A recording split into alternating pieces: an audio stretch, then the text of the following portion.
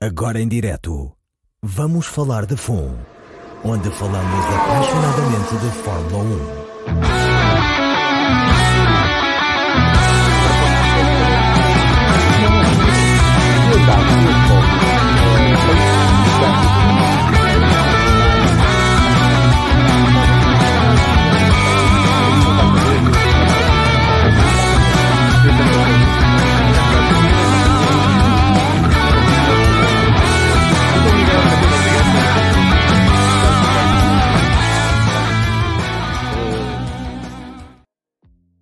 Olá, bem-vindas e bem-vindos a mais um Vamos Falar de FUN. Já estamos na terceira semana de janeiro, já não falta tudo para começar o Campeonato do Mundo de Fórmula 1, já só falta um mês e meio.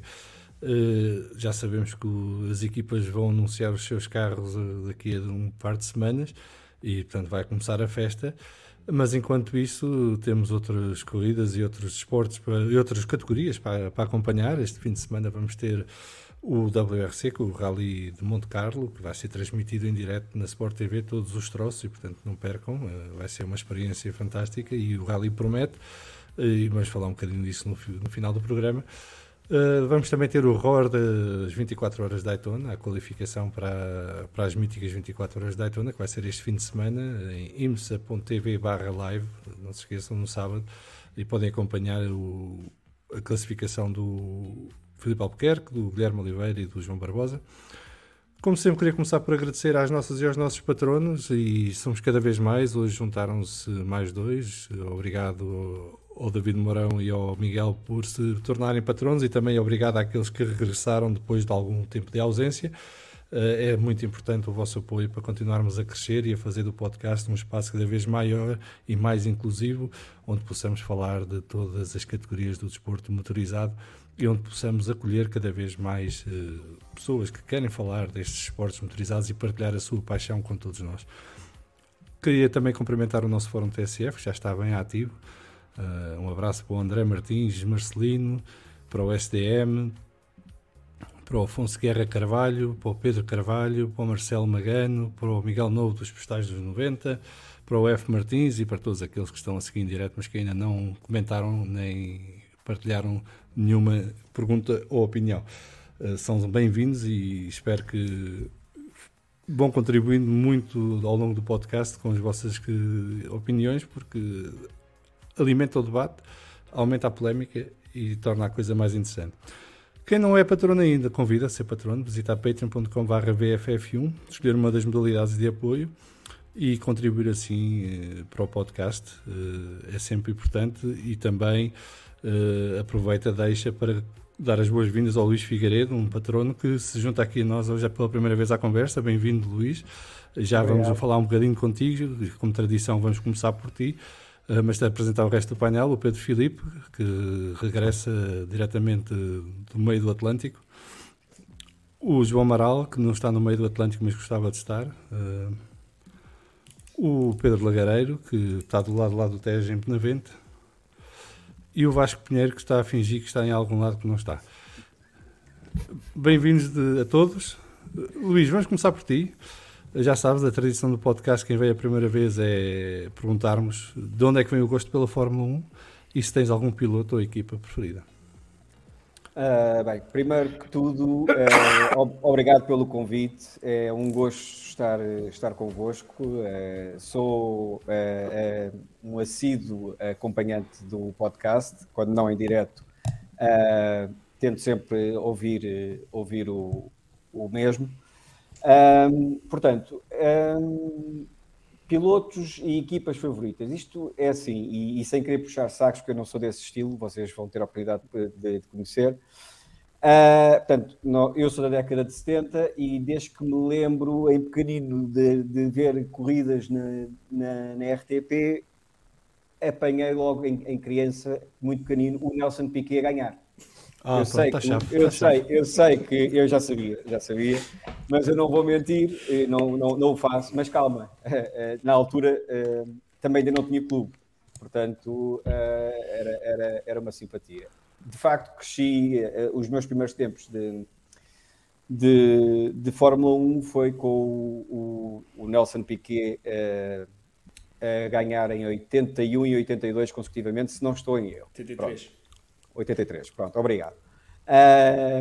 No entanto, e queria acrescentar aqui uma coisa engraçada que também me fez interessar mais.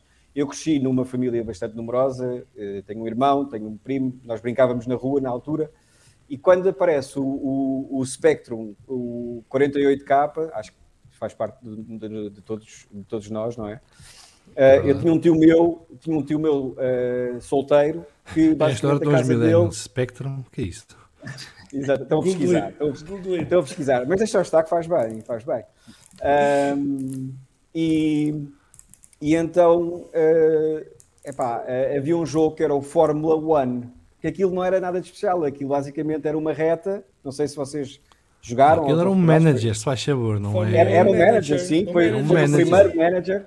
Foi sim. O primeiro verdadeiro manager de F1. Portanto, aquilo tinham as equipas, tinham os pilotos, nós tínhamos que escolher a equipa, tínhamos que escolher o piloto, dar a tática. A minha parte favorita era, portanto, quando íamos às boxes mudar pneus, em que eles atiravam os pneus para um indivíduo que ia lá colocar o mais depressa que podia. Agradecer aqui ao Miguel Novo pelo comentário, obrigado. Eu acho que, atenção, nos tempos de hoje seria on safe release. Exatamente. Seria, sem dúvida. E lembro-me que passávamos ali tardes entretidos. Eu posso dizer que os meus primos e o meu irmão não sabem ainda ao dia de hoje absolutamente nada de Fórmula 1, mas eu gostava. E também lembro-me que escolhia sempre a Lotus, porque o carro era preto, os outros eram de várias cores. Eu gostava do preto do Lotus e escolhia o Piquet. Pronto. Posto isto, fui acompanhando assiduamente, tornei-me um solitário, digamos, no gosto por isto, mas ao domingo lá estava nas transmissões da RTP,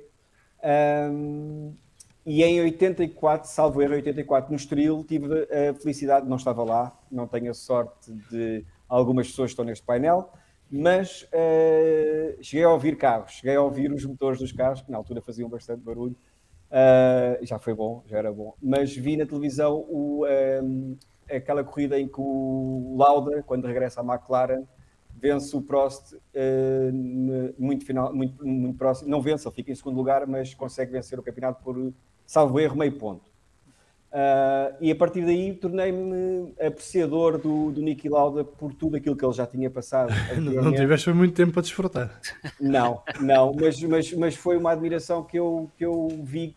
Pronto, aprendi que ele foi o primeiro piloto que conseguia verdadeiramente antecipar muito antes. Não era aquela fuçanguice de ir atrás logo na primeira curva. Ele planeava muito adiante isso. E isso é uma coisa que eu ainda hoje aprecio nos pilotos que fui acompanhando. Obviamente que acho que isto também é transversal a todos. O Senna, quando aparece, especialmente na McLaren, marcou, obviamente, houve aquela afinidade.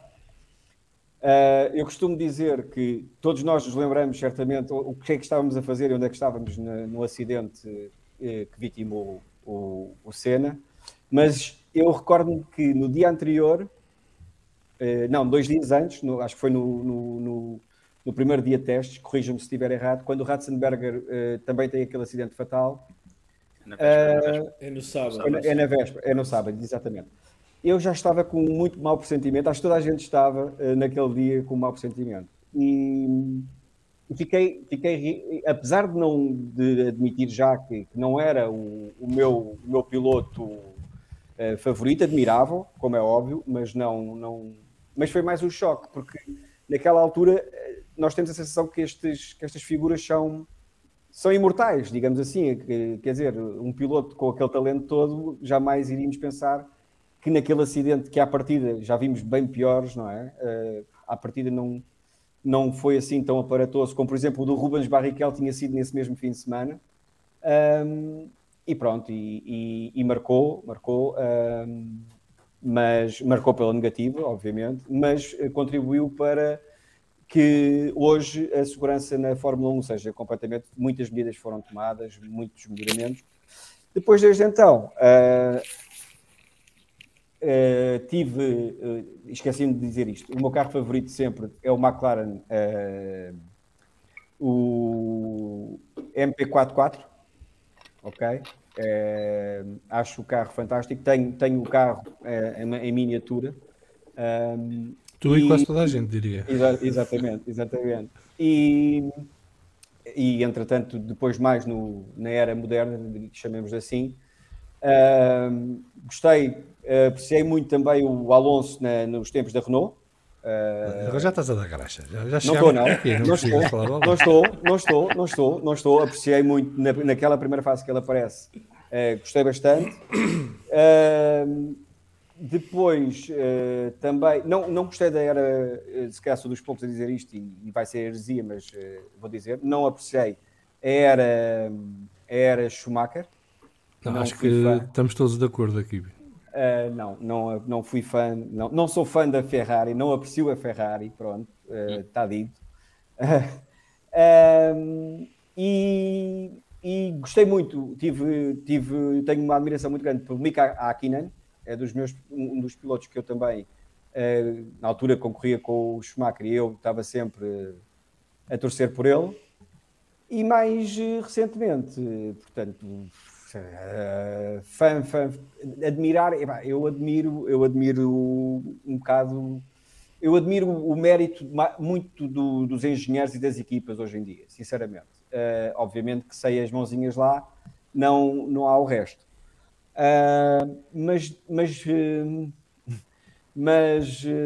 Check, já vi que já estou aprovado, pronto. Recentemente, agora vou dizer uma coisa que toda a gente vai ficar aqui já para o lado.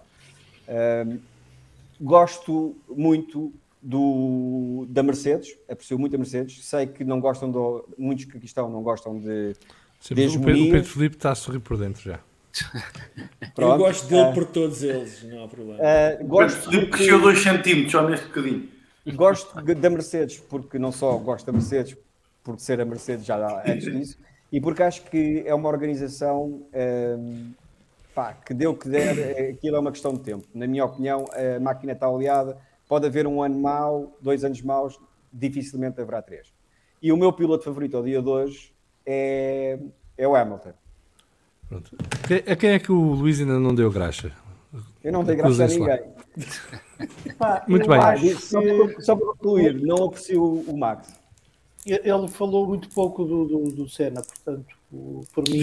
Não passou no crivo. Muito bem. Olha, Luís, em primeiro lugar, vais levar o prémio de apresentação mais longa na história do podcast. Conta lá, nunca ninguém veio cá a primeira vez. Estavas com o teleponto a ler o texto que andaste a preparar, não foi? Foi o Salgueiro mandou isso. Pois, exatamente. Mandou isso por meio. Só para me irritar. Eu acho que a ponta final do discurso revela que eu não tive influência nenhuma no mesmo. Nenhuma, mas tens que chamar a Inês Oliveira Martins. Pois sim, tens que chamar. A Inês não vai gostar. Só para me irritar, puseste lá a coisa de dizer, falar pouco do Senna, portanto é claramente Salgueiro. Luís, começas no 48K. Luís, começas no 48K no Fórmula 1 Manager, acabas no Hamilton, por mim és bem-vindo a semana que vem. Não, mas deixa-me calma, para a semana que vem já há alinhamento, calma. Deixa-me só dizer isto, é que ele disse que passava a tarde toda a jogar a Fórmula 1 no 48K, mas também não dava para mudar de jogo, portanto, metias um jogo e tinhas que jogar a tarde toda aquilo.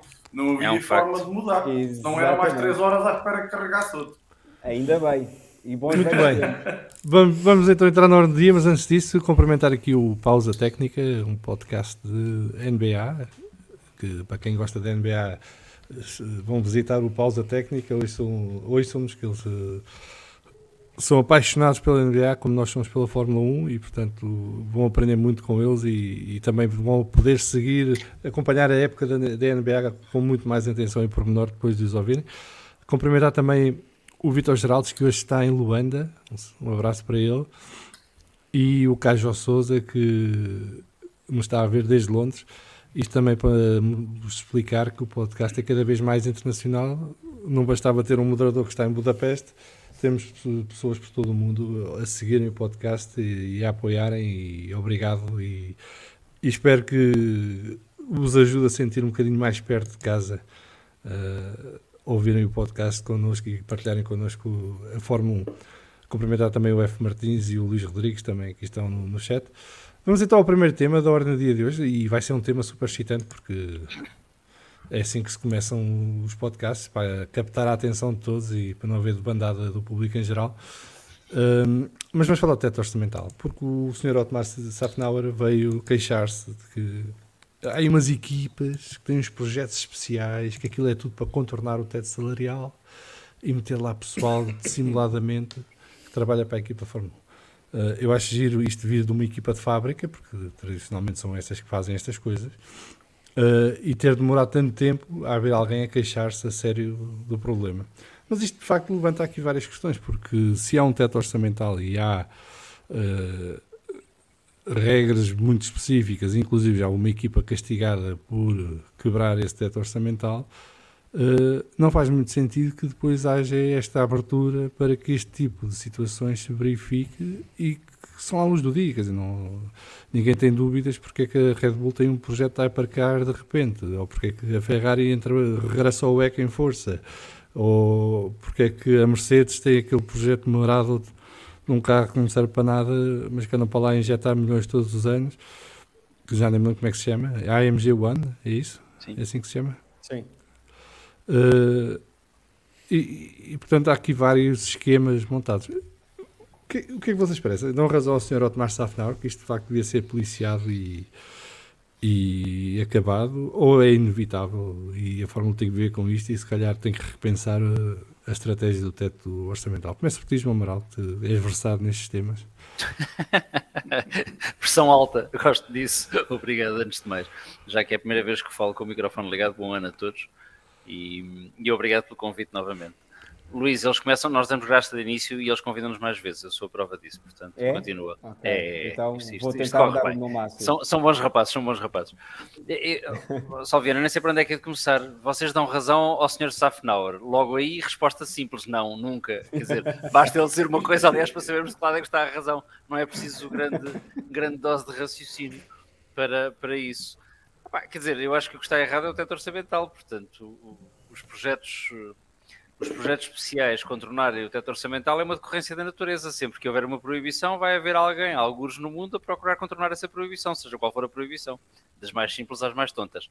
Esta faz parte da lista das mais tontas, não é? Ou seja, o teto orçamental, já o discutimos aqui várias vezes,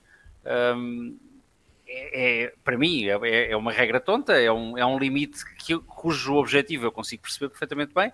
Acho que não é assim que se atinge e, portanto, chamar-lhe projetos especiais, chamar-lhe equipa de catering especial ou chamar-lhe qualquer outra coisa, há de ser sempre uma forma de tentar cumprir a formalidade da regra, violando a sua substância. Mas enfim, também se não fossem essas coisas, não havia mundo para os advogados e para os juristas, e eu, por exemplo, estaria desempregado e não estava aqui convosco hoje. Portanto, ainda bem que há quem tenha sempre... Ou estava, sim. Desempregado ainda mais tempo tinhas para o podcast. É um facto. Aliás, se eu conseguir resolver esse problema de não precisar de dinheiro todos os meses para pagar contas... Depois juntavas também ao David a gravar o dia das boxes, que é exclusivo para os patronos. Fica aqui a declaração para sempre. No dia em que eu não precisar de trabalhar, dedico-me ao podcast o tempo todo que tu quiseres, Salviano, sem problema nenhum. Combinado. Mas, por enquanto, ainda tenho um teto orçamental, eu próprio cá em casa, e portanto, tenho que cumprir pelo menos esse teto. Não, acho que é uma ideia tonta. Percebo que não... Ou seja, vamos lá ver, falando a sério, percebo que haja quem critique as formas de contornar a regra, sobretudo as equipas que cumprem o teto orçamental. Acho que uma forma de contestar a regra não é violá-la, é dizer abertamente que não se concorda com a regra e pugnar para a mudar. A regra é tonta, é sim senhor, e estamos a falar de Fórmula 1, não estamos a falar provavelmente de uma assembleia bem intencionada em que as coisas se passam todas com frontalidade e com o perfeito respeito do espírito do regulamento, expressão que ainda não tinha sido utilizada hoje. E, portanto, no pináculo do desporto automóvel. Nem mais. E, portanto, acho que o Safnauer queixa-se bem, mas como costuma dizer, se tarde de piaste, quer dizer, não é grande novidade que os projetos servem para isso, toda a gente sabe disso desde o início, o teto orçamental é tonto e gostava de ter uma bola de cristal para perceber quanto tempo vai demorar a Alpine, se é que não o fez já, a encontrar formas criativas de violar o teto orçamental. O Luís Rodrigues estava aqui a relembrar que a Alpine tem um projeto de hypercar, não é? E, portanto... Tem amplitude para fazer este tipo de coisas. É verdade, mas eu até admito que a Alpine tenha um projeto Hypercar porque precisa mesmo, ou porque quer mesmo ter o Hypercar. A Alpine, como disseste bem, é uma equipa de fábrica e tem, como diria o João Carlos Costa que estivesse, tem pedigree na competição, portanto o Hypercar deles até pode ser verdadeiramente um Hypercar. Agora, se não é o Hypercar é o AMG One, se não é o AMG One é um barco, se não é o barco é outra coisa qualquer, as equipas vão fazer o que puderem para ter vantagem sobre as outras. E se a regra deixa de ser uma regra de pista, passa a ser uma regra de Excel, falámos disso aqui o ano passado, vezes sem conta, vão fazer o que puderem para ultrapassar no Excel. É da vida. Portanto, menos queixinhas para o Safnauer. Começar o ano com queixinhas é uma coisa fraca. Não gosto disso. Acho... Sim, mas ali também dá para esperar outra coisa. Não. Pedro Lagareiro, tu que trabalhas na Junta, e isto na Junta também há tetos orçamentais e depois há manobras para fugir aos tetos orçamentais. O que é que te parece este tipo de situação na Fórmula 1? O João Amaral sabe bem que os tetos orçamentais das juntas são muito curtos, portanto, e não há forma de os contornar. E depende se tem cemitério ou não é? Exatamente. Portanto, se tiver cemitério, sempre vem mais umas verbas. Desculpa, contornam-se através das rotundas. Pronto, e não faço mais piadas. Exato, outra piada.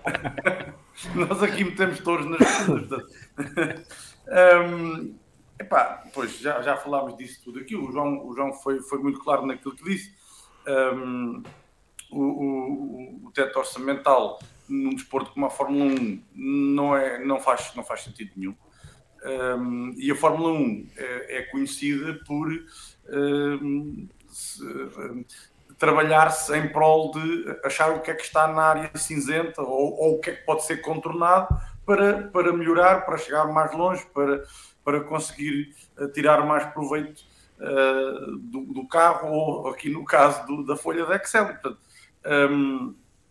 se há forma, ou se consegue arranjar forma de contornar sem ser pela rotunda o teto orçamental, as equipas é uma questão de tempo até arranjarem estratégias, e nesse sentido, como a regra, enfim, é impeditiva daquilo que tem sido o desporto Fórmula 1, que é sempre um desporto de estudo e de chegar mais além e de conseguir desenvolver tudo aquilo que está anexo à própria corrida para melhorar as performances dos carros, das equipas, dos pilotos. Nesse sentido, há que encontrar estratégias para conseguir contornar uma regra que, para nós fãs, se calhar, dos mais antigos, não fará muito sentido neste desporto. Portanto, assino perfeitamente aquilo que o João disse e estes 5 centavos, porque, enfim, o senhor Zafnauer gosta muito de fazer queixinhas, mas nós também já o conhecemos bem, e portanto vamos lá, como diz o João Amaral, ver a que horas, nem é bem uma questão de tempo, é uma questão de horas, a que horas é que a Alpine vai também contornar o teto orçamental. É uma questão de horas, nem sequer é uma questão de tempo. Tempo no sentido de semanas ou meses, é uma questão de horas. Muito bem. Vasco, tu não achas que o facto de haver estes projetos especiais todos, e isto foi pensado antecipadamente, porque mal se tomou a decisão de avançar com o teto orçamental, as equipas puseram-se ao terreno para encontrar isto, não achas que isto prova que o teto orçamental é antinatura na Fórmula 1 e que não faz muito sentido existir? Acho, mas quer dizer, e se não bastou a palhaçada que foi este ano a conversa sobre as multas e os caterings e essas coisas todas, eu quero ver quando os ditos auditores, e até parece que temos lá uma portuguesa nessa equipa dos auditores, portanto, logo à partida sabemos que a equipa é extraordinária, porque tem lá um Tuga. Uma Tuga. Sim, uma Tuga, peço desculpa. Quando essas auditorias começarem a ir mais a fundo, porque das duas uma, ou começam a ir mais a fundo e começam a vir todas estes esquemas que no fundo as equipas arranjam, que no fundo isto é contabilidade criativa, não é? Isto no fundo é contabilidade criativa de modo a fugir às coisas que têm que ser apanhadas mais cedo ou mais tarde. Ou então o teto orçamental é apenas uma fantochada e uma fachada para, no fundo, dizer que existe um teto orçamental e com isso enganar uns quantos a dizer que se pode vir para a Fórmula 1 gastar pouco dinheiro. Portanto, quer dizer, acho que isto é uma questão de tempo até isso ficar claramente muito claro, porque a Fórmula 1, ao contrário de muitos outros desportos, tem uma componente que é pouco palpável, que é muito difícil de controlar e é muito difícil de verificar que não é cumprida, porque se nós formos ver, quando nos vêm dizer que na pausa de verão eles não podem ligar os computadores aos servidores, quer dizer, a gente dá vontade de dizer parece um Muttley a rir-se. Para quem não sabe o que é um Muttley, ir procurar. Portanto, acho que responder à tua pergunta. Vasco, não estou aqui millennials. Não, mas eles ouvem-nos. Isto hoje está muito millennial. Tá. Não está cá o Alexandre, portanto, isto é uma maneira de nos lembrarmos dele.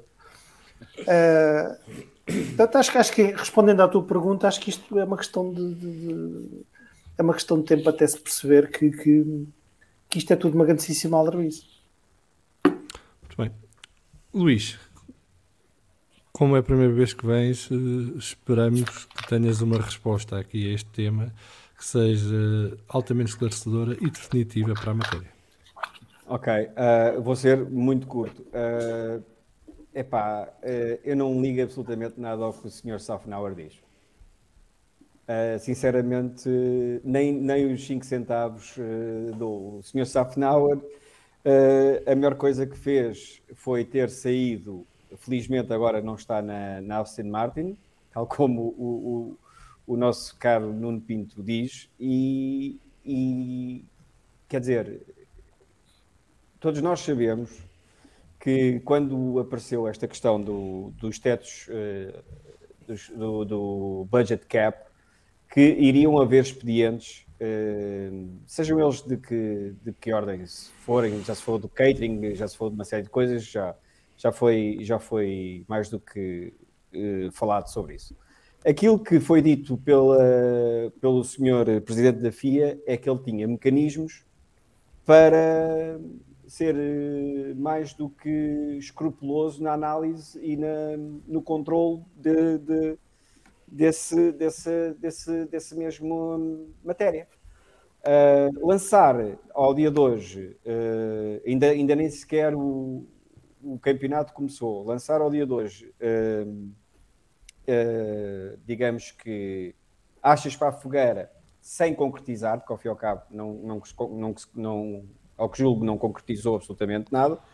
Agora, não me surpreende no futuro que realmente nós não somos ingênuos, a Fórmula 1 é um desporto de ricos, que envolve muito dinheiro e que haja conforme os engenheiros são muito bons a encontrar loopholes nas regras, existem muitos financeiros que também são peritos em martelar livros e contas. Portanto,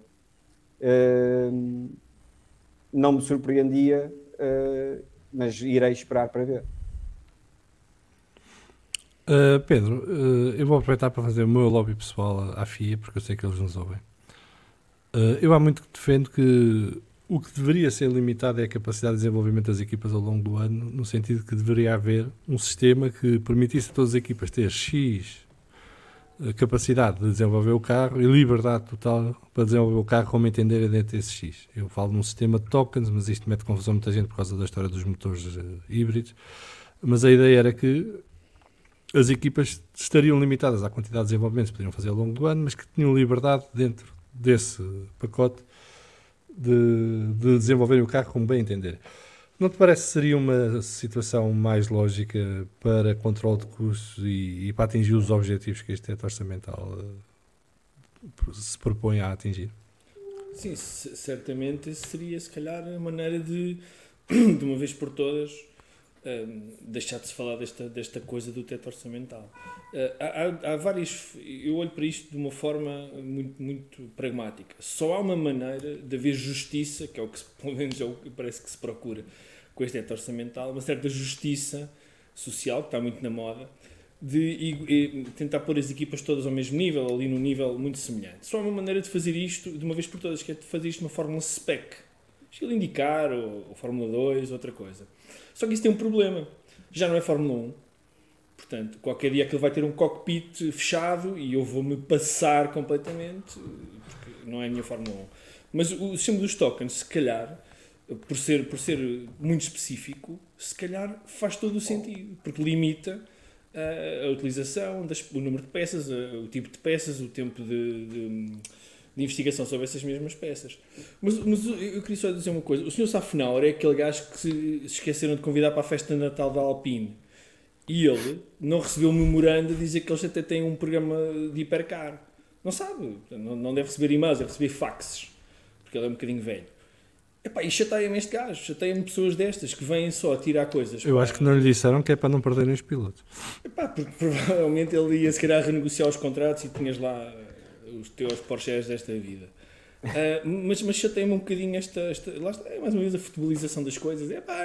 Os gajos aí pá, que fazem umas coisas e tal, vocês deviam ver, vocês jornalistas deviam investigar. Pá, o gajo pode ir pentear macacos. Mas realmente os tokens eu tendo a concordar contigo, já que não concordo contigo nem no Alonso, nem no Piquet, nem nessas coisas todas. Mas tendo a concordar, porque realmente se for igual para todos têm aquele tempo de desenvolvimento, aquela tipologia, se calhar faria sentido. Mas eu vou mais longe, se calhar, por ser um bocadinho mais radical. A Fórmula 1 tem que parar de ter pudor de ser um desporto de ricos para ricos. Com ricos. Para ricos não tanto, mas... para que pôr limites àquilo que é, eu vou dizer através do pináculo do desporto automóvel? Para que pôr limites? Quer dizer, eu sou um gajo que até gosto de ver alguma regulamentação em algumas coisas. Mas na Fórmula 1 não vejo grande sentido, porque, primeiro, pôr limites faz com que haja os portalhões dos Project Ones e dos barcos à vela, que não são barcos à vela, e dos hipercars e dos LMDHs e dessa treta toda. E depois há a martelada financeira, como o Luís acabou de dizer. Portanto, pôr limites não seria melhor... ser um bocadinho à grande e à francesa, haver auditorias, obviamente, ser um bocadinho mais transparente o processo, os orçamentos, etc., e não haver marteladas no catering. Até porque eu tenho medo que eles não toquem no catering, deixem lá estar o catering. Eu acho que na Red Bull eles vão ter problemas de refrigeração este ano, vão ter que usar coisas liofilizadas, porque não tem dinheiro para mas consta que se come bem, pá. Em alguma delas se come mal. Pois, não me parece. Talvez na AS, talvez. Aquilo é comida americana. O Pedro Filipe fez-se automute, não sei porquê. Está-se a censurar. Desculpa, depois não sei. Bem antecipando o que tu ias fazer. Não sei. Vamos já eu acho que ele desligou o microfone e começou-nos a insultar a todos. Não, vamos já. Quando eu faço isso às claras. Não sei, desde que cortaste o cabelo estás um tipo diferente. Estou um bocado diferente. Não, mas só queria terminar de uma vez, queria que a Fórmula 1, de uma vez por todas, lá está, saísse do armário e se assumisse, isto é de ponta, é com ricos, com pilotos ricos, com engenheiros ricos, com designers, isto é assim, não queremos gastar tanto dinheiro, vai correr na Fórmula Indy, vai fazer Fórmula 2, vai fazer outra coisa qualquer, porque lá está, estamos a correr o risco, já estamos na minha opinião, a deturpar a Fórmula 1 naquilo que é a sua essência, que eu não sou grande fã do Colin Chapman, nunca fui, por outras razões. Cuidado. Mas vamos cortar a possibilidade de desenvolvimento de coisas. Eu sinceramente não vejo qual é o propósito, porque lá está, os esquemas dos Project Ones vão sempre existir enquanto houver Toto Wolffs e os seus e pessoas como ele que sabem fazer as coisas. O Orden é o melhor, não é? Sabem fazer as coisas e sabem procurar a vantagem onde ela existe. Portanto, são os Colin Chapmans dos tempos modernos, não tanto se calhar ao nível da engenharia, mas ao nível da esquemática. Para finalizar, isto foi feito por um Tuga, este teto orçamental. Foi feito por um Tuga. Porque o Tuga faz uma lei que é draconiana, mas tem exceções para tudo. Tem exceções para tudo. O João Amaral sabe como é que a salsicha é feita, não é? E com isto me fico. E pronto. Deixem-me sair aqui ao Fórum TSF. O STM diz que não deve ser abolido, mais que não seja porque temos 13 carros no WEC, ele só veio chorar porque nem um carro com motor Gibson que não parte conseguem pôr a andar. Se foi giro porque eles vieram dar finalmente a explicação de que este ano apostaram no desenvolvimento da performance do motor e que puseram a fiabilidade de lado e por isso é que tiveram tantos problemas, pena ter sido quase sempre no mesmo carro. Pois. O Miguel Novo dos Estádios 90 diz que o teto orçamental na Fórmula 1 é como o fair play financeiro do futebol. É um bocadinho parecido. Pausa técnica, está-me aqui a desafiar para ir lá um dia ao podcast deles. Opá, se vocês quiserem avacalhar a coisa e fechar já de vez, é quando quiserem, é marcar o dia. E eu vou. Mas a altura tens. Tenho, mas é para falarmos da NBA anos 90. Isto, da atualidade, eu não pesco nada. SDM, depois das notícias desta semana da Williams, quando a Williams aparecer com peças estranhas que não servem para nada, será que vão censurar a equipa da Mercedes como censuram a Alfa Tauri e a Red Bull? Fica a pergunta, é a dúvida. A Martins diz que equipas B, hipercarros, barcos, tudo serve para escapar ao teto orçamental. Só uma coisa, a Williams é a equipa B da Mercedes há uns anos valentes, não vai ser agora que vai começar. O Vítor Geraldo, ninguém destaca que um dos objetivos do teto orçamental é beneficiar a entrada de novas equipas e que as mesmas possam ser competitivas, desde que não sejam a Andretti com a Cadillac e tenham o Guggenheim Partners por trás a financiar. E que em vez de 200 mil euros tenham que pagar 400. Milhões. Peço desculpa, obrigado. O Vítor Geraldo aqui a dizer que existe uma tendência na Fórmula 1 atual, teto orçamental com projetos alternativos para distribuição de custos, Net Carbon 2030 com o calendário 2023, chama-se Relações Públicas. Okay? Quando tiveres um problema destes géneros, contratas uma boa firma de relações públicas, eles arranjam uma estratégia assim destas que a Fórmula 1 está a usar. Que fazes o que está errado e eles dizem que estás a fazer o que está correto. E toda a gente acredita na versão das relações públicas. É assim que funciona o mundo hoje em dia. Só um esclarecimento que fizeram chegar que o projeto de hipercar da Alpine é feito em França, enquanto que o projeto de Fórmula 1 é feito em Inglaterra e que há aqui uma guerra interna dentro da própria Alpine, o que é o habitat natural do Sr. Otmar Safnauer também, que não gosta dessas coisas. O Napoleão está às voltas na campa. Isso é completamente esquizofrénico. Há malta que vai à caça e consegue acertar nos pássaros a voar, depois há aqueles que só conseguem dar tiros nos pés. E o Sr. Otmar percebeu que a especialidade dele é tiros nos pés e, portanto, está tudo bem. Mas ele já não tem pés, só há dois. Cada ser humano só tem 2 pés. Ele já deu não sei quantos tiros. Aquilo, ele deve ter bons médicos que recuperam. Ora, vamos então aqui fechado o tema mais excitante do dia, que é o teto orçamental. Vamos aqui então ao nosso colégio de comissários.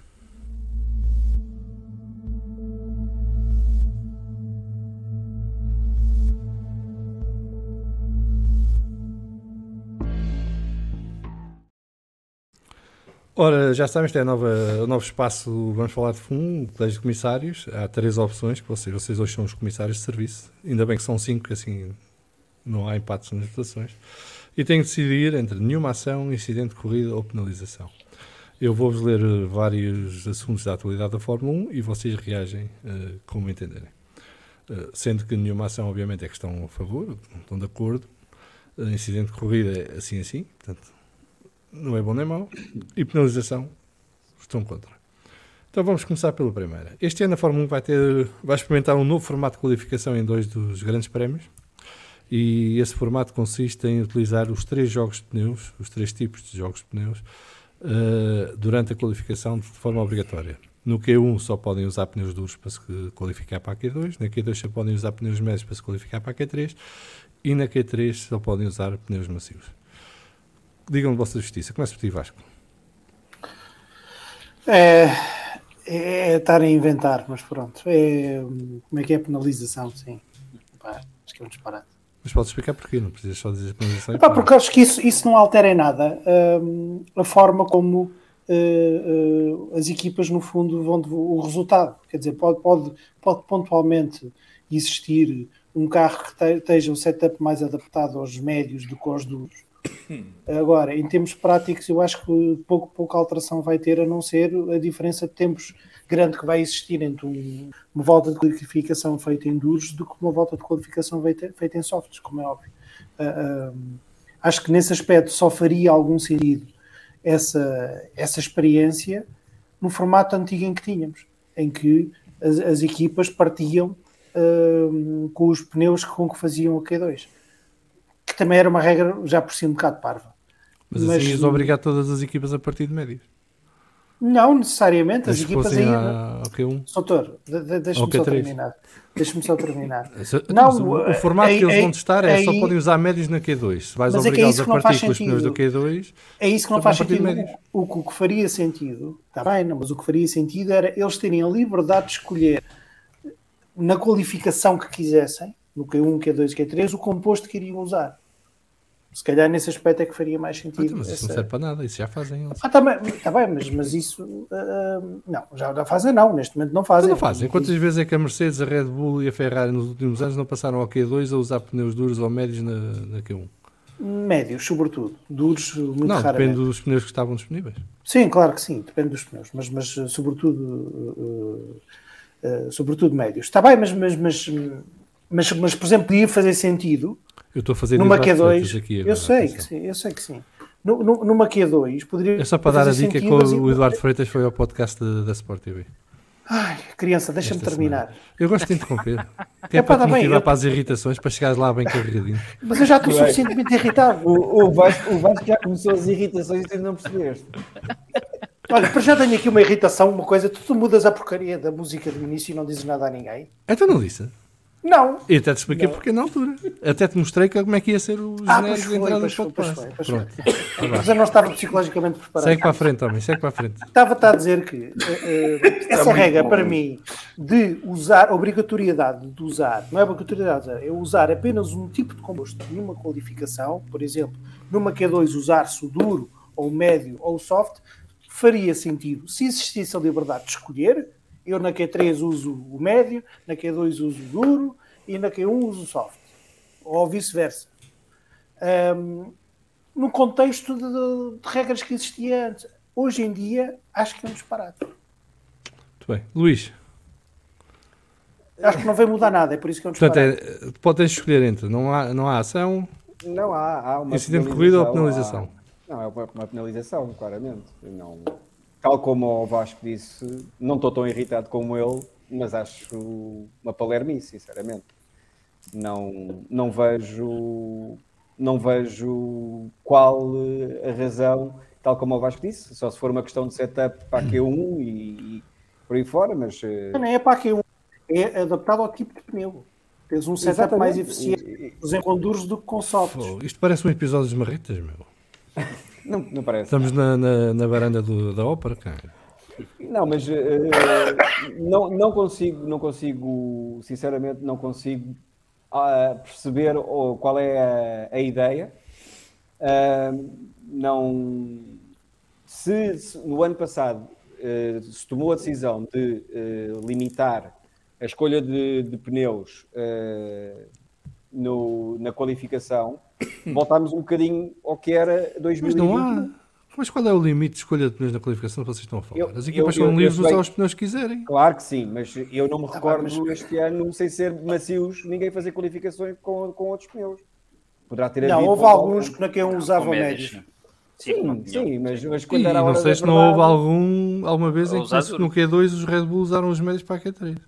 Sim. Para passar se tiver sido o Max em alguma que tivesse muito à vontadinha. Caso contrário, nos fins de semana em que os Ferraris e os Red Bull estavam muito aproximados, que eu me lembro, e estão aí vocês para me corrigir se estiver errado, a maioria das qualificações que me lembro foi tudo macios. Pronto, mas o que eu acho é que vocês os dois já deram a razão porque é que eles vão testar isto. Mas vocês acham que isso não é razão para testar isto. Mas também não perceberam que deram a razão pela qual eles vão testar isto. Mas é uma qualificação. O objetivo é ter o melhor tempo. À partida, o que assegura o melhor tempo é o pneu macio, julgo eu. Depende. Mas não é essa a questão. Quer dizer... Mas adiante, tudo bem. Vocês é que são os comissários. Vocês é que sabem. Já acabaste? Sim. Portanto, até agora 2 penalizações. Pedro Lagareiro. Eu dou o incidente de corrida.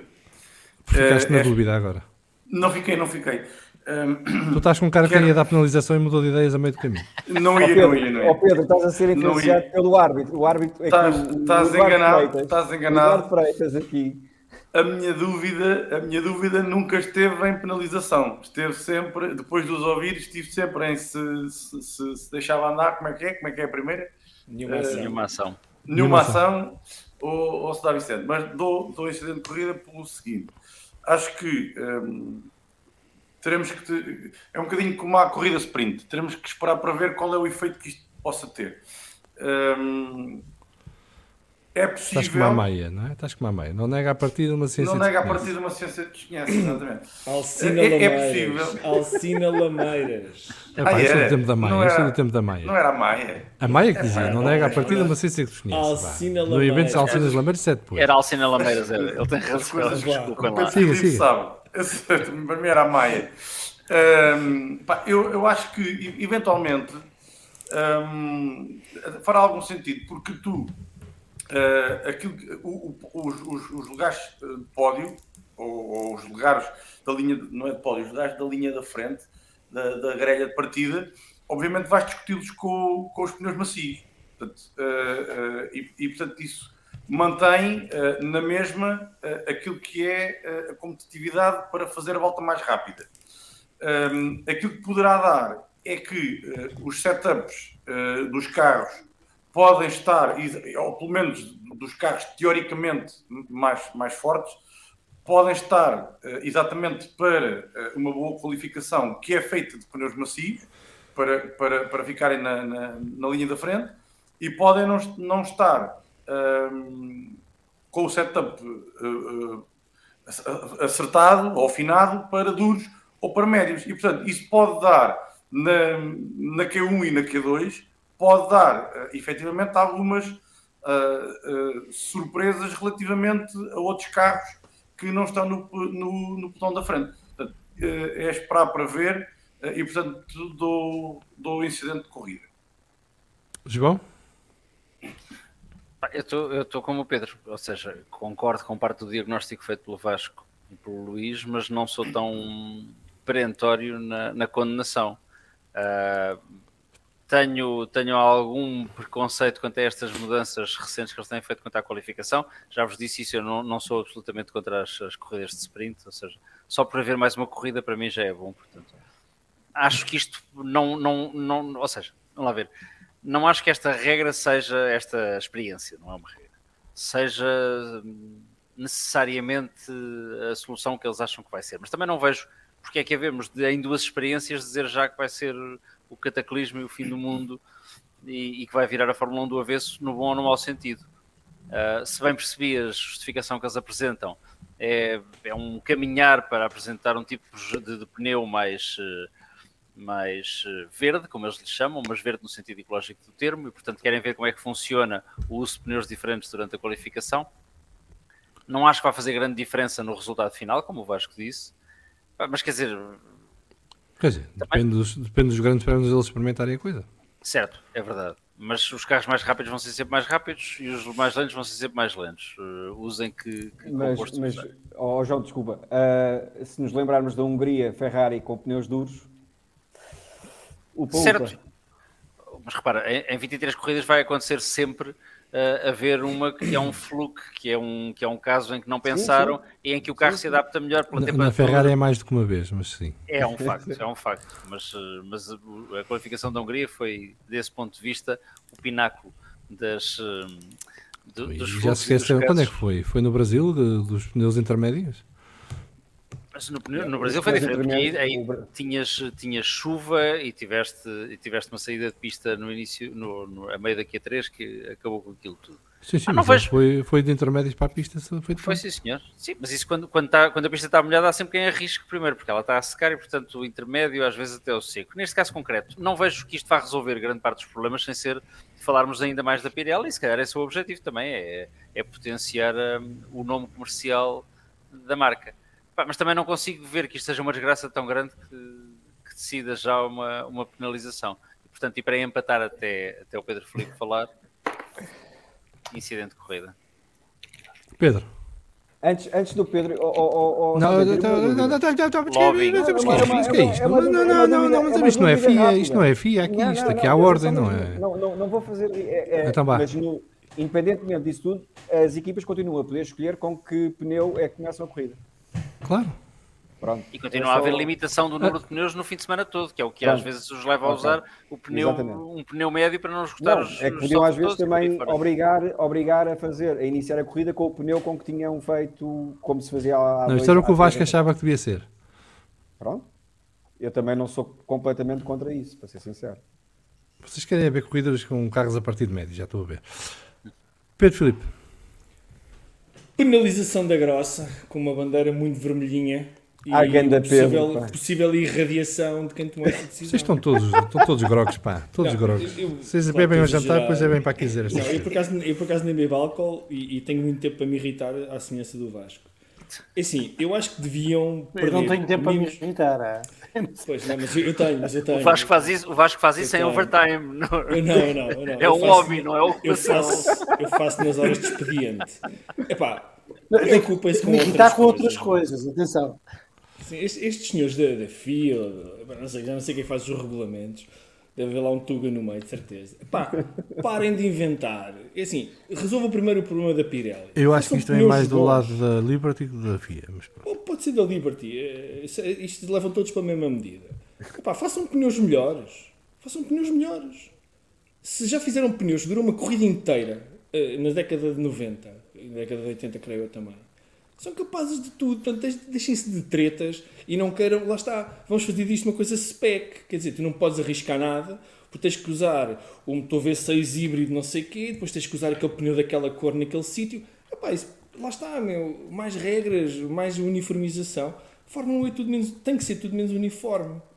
Aquilo tem que ser, a uniformização que eu quero ver é os gajos andarem mais depressa que podem, cada um à sua maneira. Só daqui a bocadinho vamos ter, na Q3 vão só com 3 pneus, na Q2 vão com um à frente e um atrás e na Q3 tiram à sorte. Epá, não, já chega, não inventem mais. Olha, preferia, sinceramente, que voltassem os sticky tires para a qualificação. Preferia isso. Não, estamos de acordo. Mas Sim. tu dizes isso. Espera aí, Pedro, desculpa interromper, sabes que eu não costumo, mas tu dizes isso como se fosse mal por mal venha isso. Não é mal por mal, isso era perfeito. Isso era o paraíso, voltam lá os pneus de qualificação, que aguentam 3/4 de uma volta só. Mas para mim, isso é progresso. Ou seja, estás a criar ainda mais incerteza. Porque basta cometeres um erro na volta de aquecimento daqueles pneus, e vocês lembram-se disso, e aquele pneu nem então, estás a falar como se os macios não fizessem o mesmo. Não fazem tão depressa. Aliás, os macios são tão bons que nem duram uma volta. Então façam pneus melhores. Ponto. Não é? Os sticky tires, depois de usados, aquilo nem para fazer gomas serve. Aquilo é mesmo, pronto, olha, menos umas árvores de borracha no mundo. Epá, eu, sinceramente, obviamente, penalização pela... Epá, não, mesmo com isso que tu disseste, João Salviano, e eu até concordo, epá, experiências destas agora, não, façam na Fórmula 2, mas façam na Fórmula 3, deixem de fazer Fórmula 1 ou Fórmula Spec, em que as regras são cada vez mais apertadas, até nos procedimentos. Epá, não pode, não pode, os gajos têm que ter espaço para inventar, espaço para ganhar vantagem, epá, e pronto, e chateia-me um bocadinho estas tentativas de uniformização. Eu, como diretor de corrida deste colégio de comissários e, portanto, não tenho direito a voto, posso-vos dizer que neste momento sinto perfeitamente na pele o que o Eduardo Freitas sentiu ao longo da temporada na Fórmula 1. E antes de me pronunciar sobre as vossas decisões, vou aqui ao Fórum TSF ler alguns dos comentários que foram chegando. O SDM diz que é um incidente de corrida. O Vitor Geraldes diz que não há ação e pergunta se não foi na Hungria que a Ferrari funcionava bem de macios e de duros, era um desastre. Foi esse o caso? Alguém se lembra? Eu, como fui a esse grande prémio ao vivo... De duros foi um desastre, autêntico. O F. Martins diz pneus de qualificação só para qualificação e pronto, que foi o que o Filipe acabou de dizer. O Vitor Geraldes diz não há ação, pensando na diferença que vimos entre pneus em algumas corridas. Alguém que diga a coisa certa. O SDM diz que está com o F. Martins, um pneu para 8 km e chega, e só tinham 4 para as qualis todas. Portanto, isto está perto daquilo que eu defendo deva ser a qualificação. É giro. mas já lá vamos. GN Racing a dizer, falando em Eduardo Freitas, eu já gostava dele, mas depois de ouvir desde o primeiro dia disse que eu o Beck não largo, não tenho muita pena, em part-time não me importa, mas a full-time esquece. Presumo que o GN Racing gosta mais de Eduardo Freitas agora. O Vitor Fialho diz que isto já parece uma reunião de condomínio, ordem à mesa. E o João Neto ia dizer isso, muitas vezes os macios chegam ao fim da volta inutilizáveis. Abraço para o João, o nosso ex-espião de Brackley. E campeão do mundo. E tricampeão do mundo. Não, ex não é porque é tricampeão do mundo para a vida. Já ninguém lhe roubou os Não é campeão em exercício. Mas... O Luís Rodrigues está aqui a dizer, nós queixamos dos pneus, mas em 2012, 2013 havia pilotos que ganharam corridas com 4 ou 5 paragens. Dá o exemplo do Alonso na Catalunha em 2013. Quando a Pirelli reentrou na Fórmula 1, já não sei se foi 2010, 2011, durante a primeira temporada havia 3, 4 paragens em média por corrida. Os pneus desfaziam-se e depois a Fórmula 1, que tinha pedido para os pneus serem assim, fingiu que não tinha pedido nada disso e eles mudaram. E depois a da altura os pneus eram bons demais. E depois, portanto, isto tem sido uma guerra com a Pirelli para encontrar os pneus ideais. Mas a verdade é que também parece que ninguém sabe muito bem que pneus é que quer ali dentro. E deve haver vários gostos e vários quereres, e isso complica a vida da Pirelli. E depois esta história de terem que obrigar as equipas a fazer testes com a Pirelli porque recusavam-se a fazer testes voluntariamente, também é indicativa do interesse que há em que os pneus sejam diferentes do que são. Mas pronto, a decisão do Colégio de Comissários então é penalização, com 2 abstenções, chamemos-lhe assim. Eu acho que vocês estão todos grogas, já o disse. A ideia é simplesmente baralhar a qualificação para tentar que seja mais emotiva e possa proporcionar grelhas de partida mais distintas e menos repetitivas, não é? Para evitar aquilo que o Alonso se queixava aqui há uns anos, que isto, sem vermos a qualificação, podemos fazer a grelha de partida e vamos errar só para aí 1 ou 2 carros, de resto vai bater tudo certo. E é essa a tentativa com este modelo. E a ideia é também expor as fraquezas das equipas, não é? Porque há carros que com duros são menos eficientes do que com médios ou macios e, portanto, para passar o Q1 vão ter mais dificuldades. Dou o exemplo da Aston Martin no ano passado, que com os pneus duros o carro quase não funcionava e, portanto, uma qualificação da Aston Martin em pneus duros será sempre muito mais complicada do que em macios ou médios, ou era. E vice-versa, não é? E há equipas que com médios não funcionam tão bem como funcionam com duros ou macios e, portanto, isto vinha baralhar as coisas. Eu acho o formato atual de qualificação um disparate. Já disse isso várias vezes. Eu não gosto nada disto. Acho que é ridículo. O meu preferido é uma volta a cada carro. One shot qualifying, vou para dentro. Já sei que os senhores das televisões não gostam, porque têm que encher muito chouriço, mas isso também é rever. Não precisa ser 1 hora a qualificação, pode ser mais curta. E acho que era o mais justo. Já me bem dizer, mas o gajo que vai no fim tem melhores condições de pista, que o gajo vai em primeiro e não sei o quê. Pá, sorteio, ordem de classificação do campeonato do mundo, como entenderem. Todas as razões que vocês me dão para não se fazer o one shot acabam por depois verificar em qualquer solução alternativa que me deem para a qualificação. Mas aí já está tudo bem, já passa. Mas pronto, está decidido, penalização do Colégio de Comissários, siga para mim, vamos ao próximo. James Vowles. Acho que o diretor de corrida não ficou satisfeito connosco. Mas o comissário já não tem direito à palavra depois do diretor de corrida se pronunciar sobre a decisão final.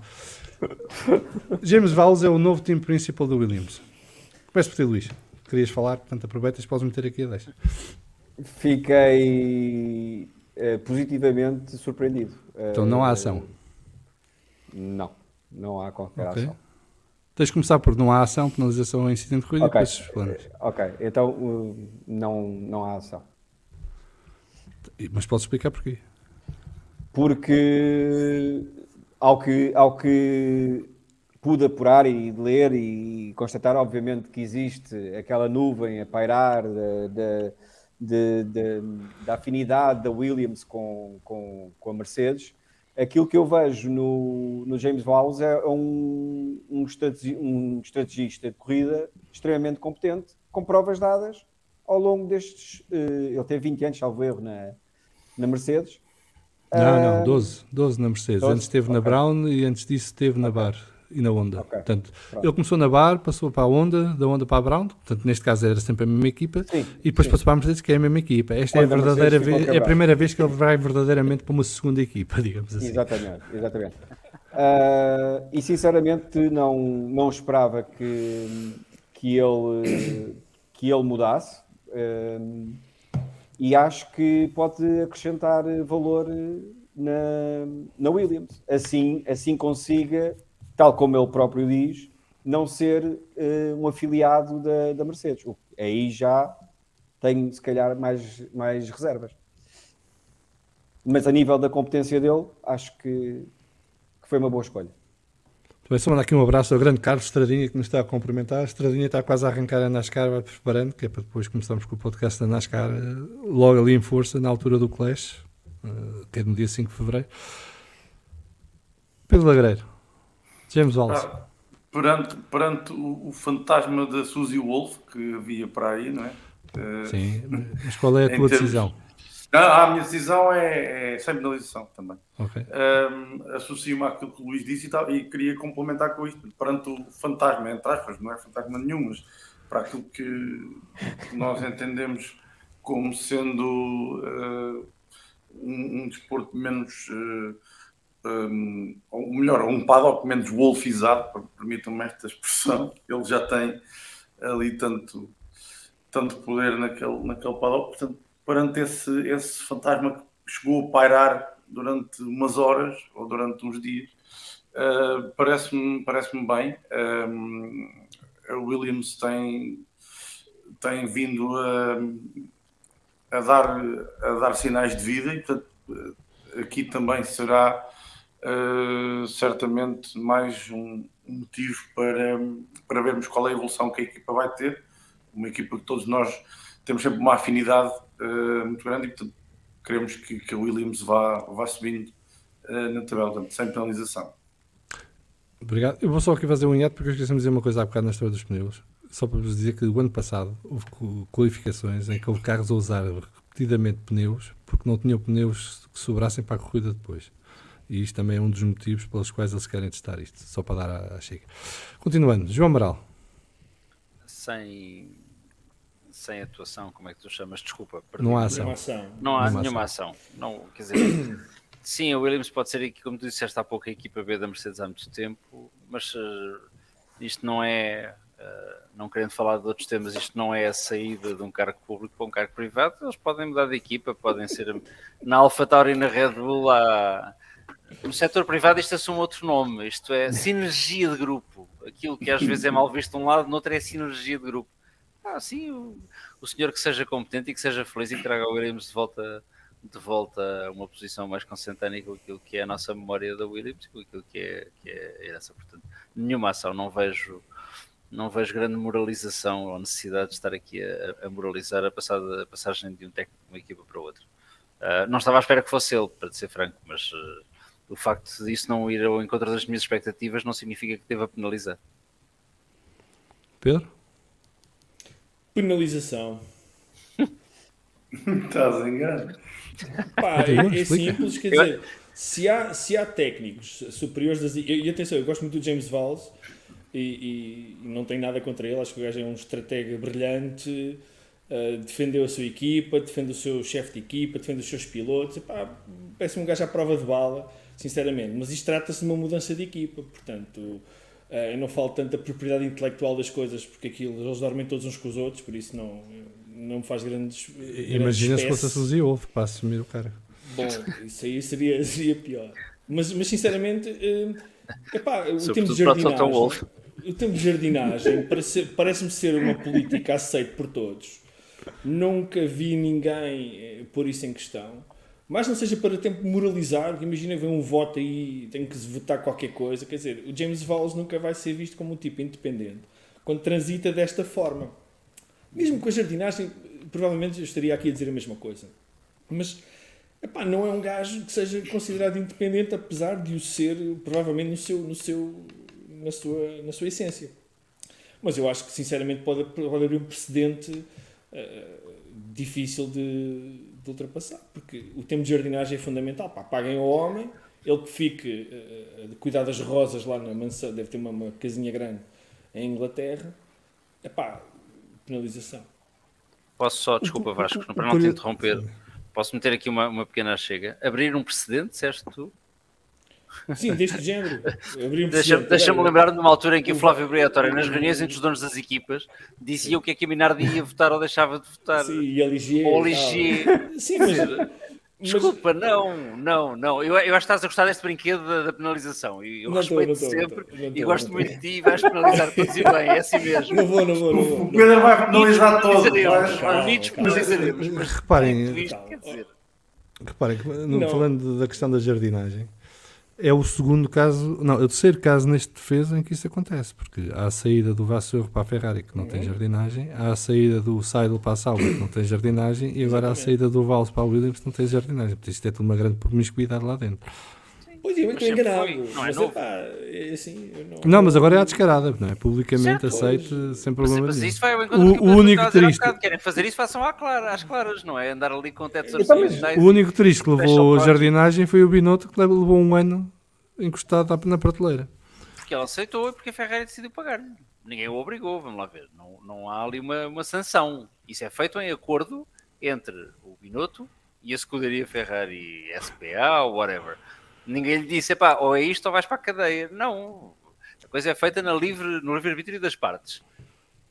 E era o que tu dizias há bocado, Pedro. Isto é um mundo de cão e estes gajos fazem isto. Fazem às claras agora. Fazem, certo? Mas então façam. Há 2 anos os Aston Martin não eram Mercedes cor-de-rosa. Absolutamente assumida.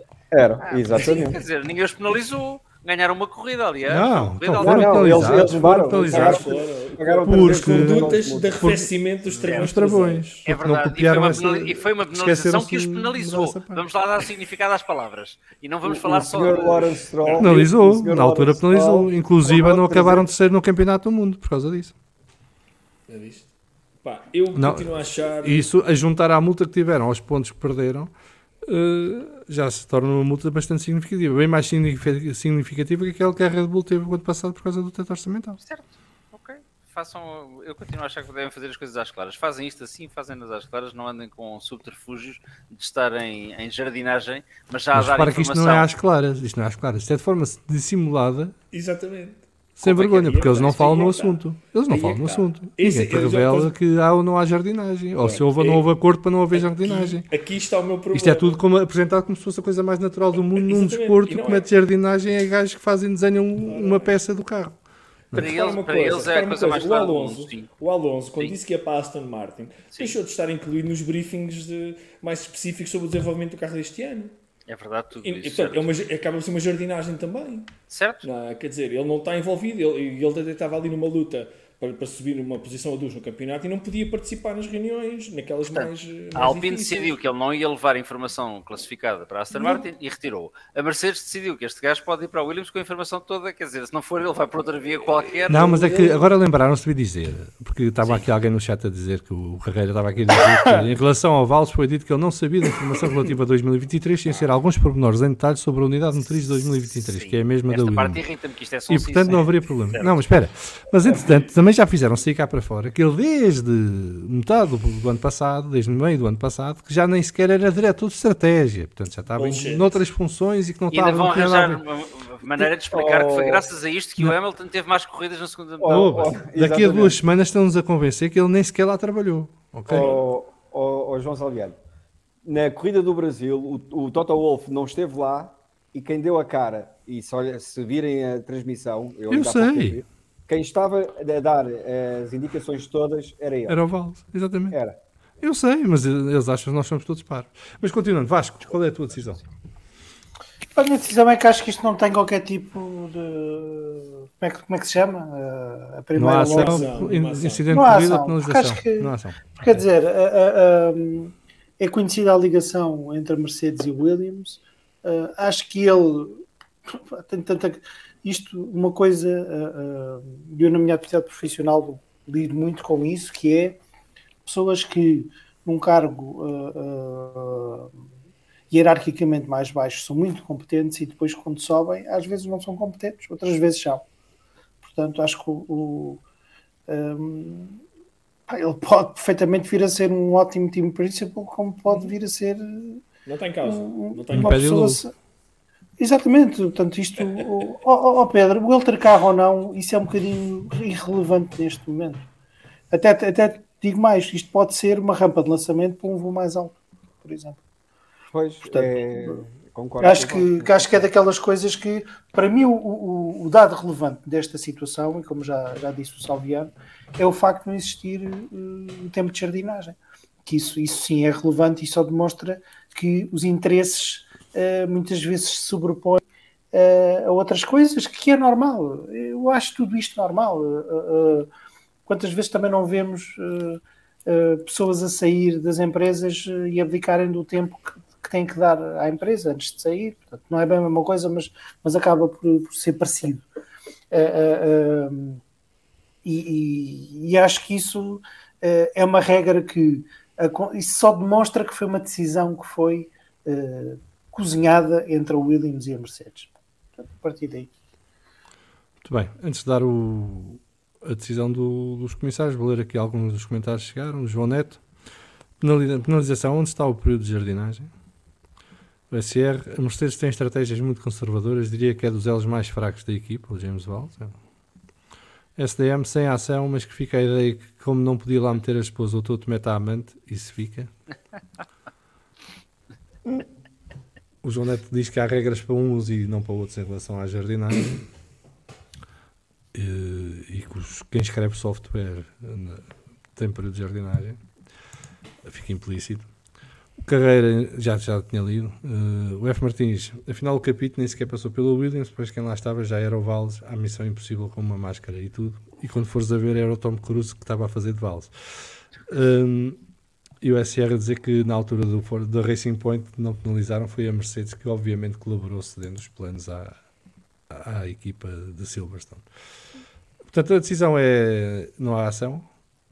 A voz dissidente minoritária do Pedro Filipe, que penalizava, mas está decidido. Eu diria que é incidente de corrida. Acho que era inevitável ir lá parar alguém que fosse da esfera da Mercedes, que saiu a fava ao James Valls, que diz que está muito motivado porque é uma equipa histórica e tal. Alguém que lhe diga que a equipa histórica morreu aqui há uns 2 anos atrás.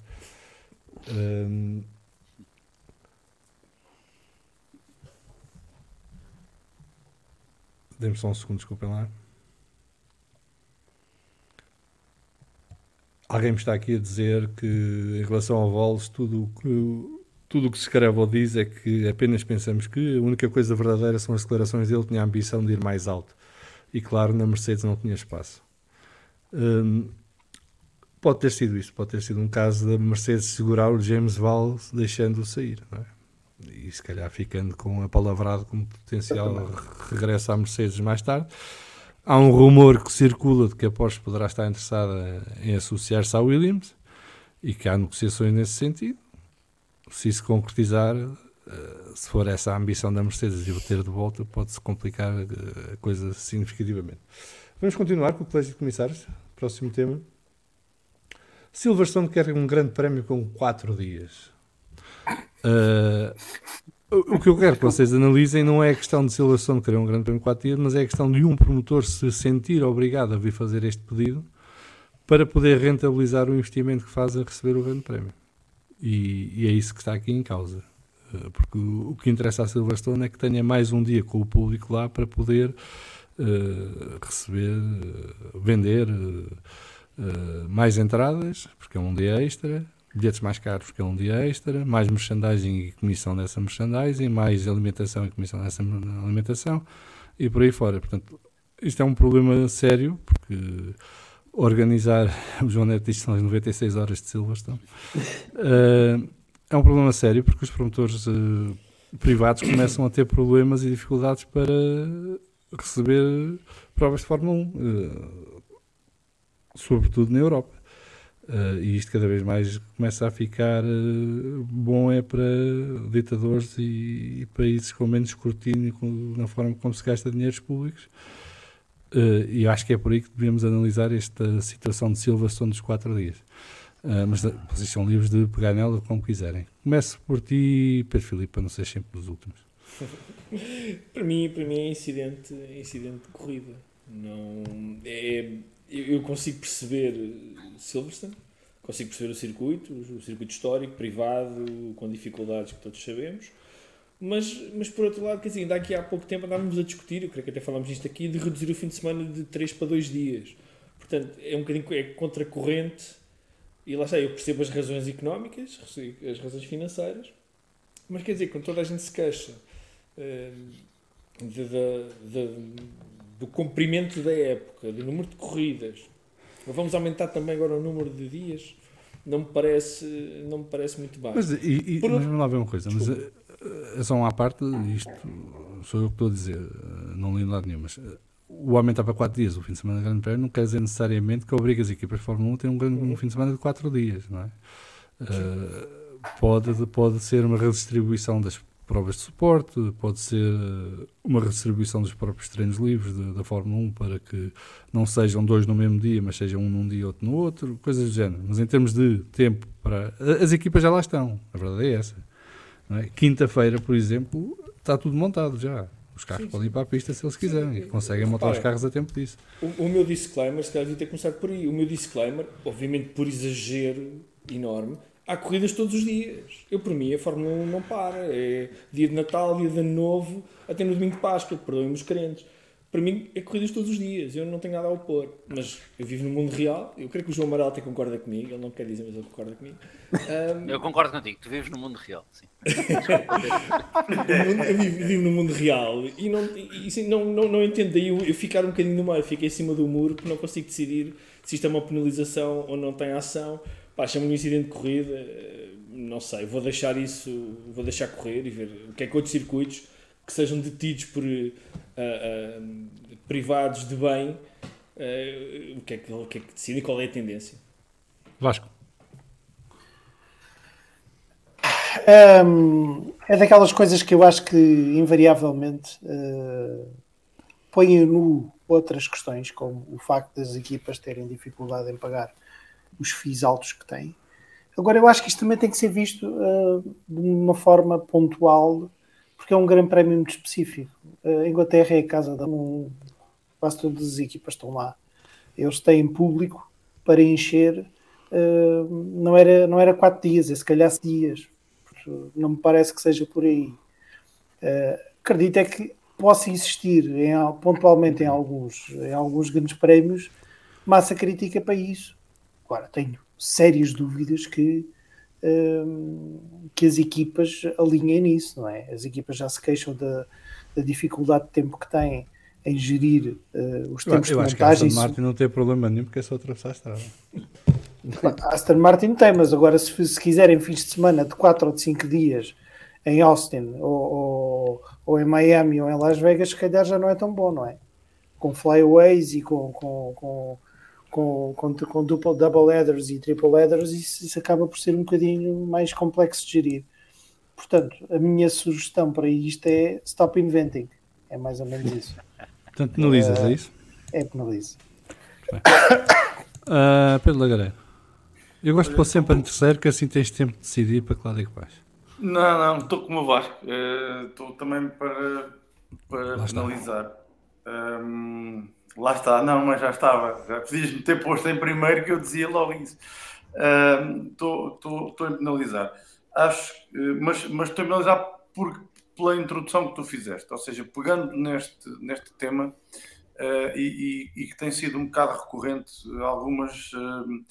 algumas notas que temos por aqui deixado, como nossas opiniões pessoais, de que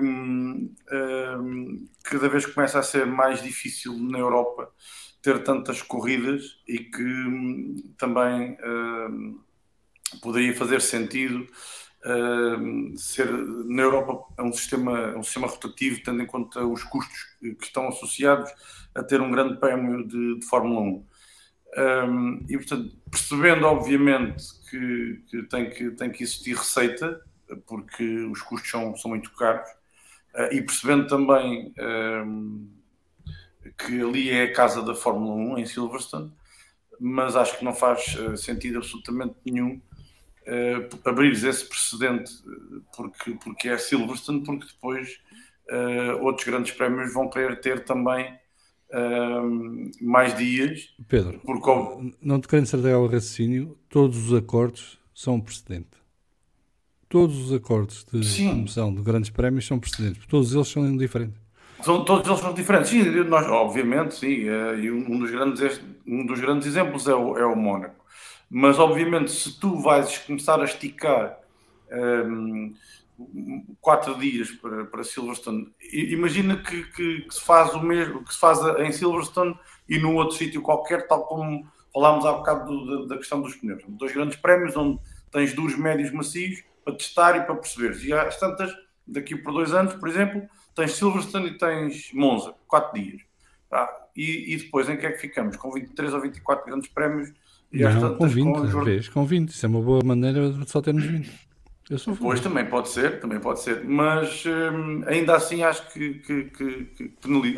Penalizo porque não fará muito sentido da forma como está neste momento montada a Fórmula 1. Percebendo, obviamente, Silverstone enquanto histórico da Fórmula 1 e percebendo a questão dos custos que têm que existir, mas no meu entendimento não faz sentido. Eu já não gostava do Mónaco com a quinta e depois a interrupção na sexta, já não gostava disso, e portanto... por acaso acho que era uma das coisas que dava charme ao Grande Prémio do Mónaco.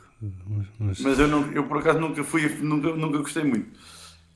Isso é porque não faltavas às aulas para ver Fórmula 1. Faltava às vezes. Nem só para ver Fórmula 1, mas às vezes faltava.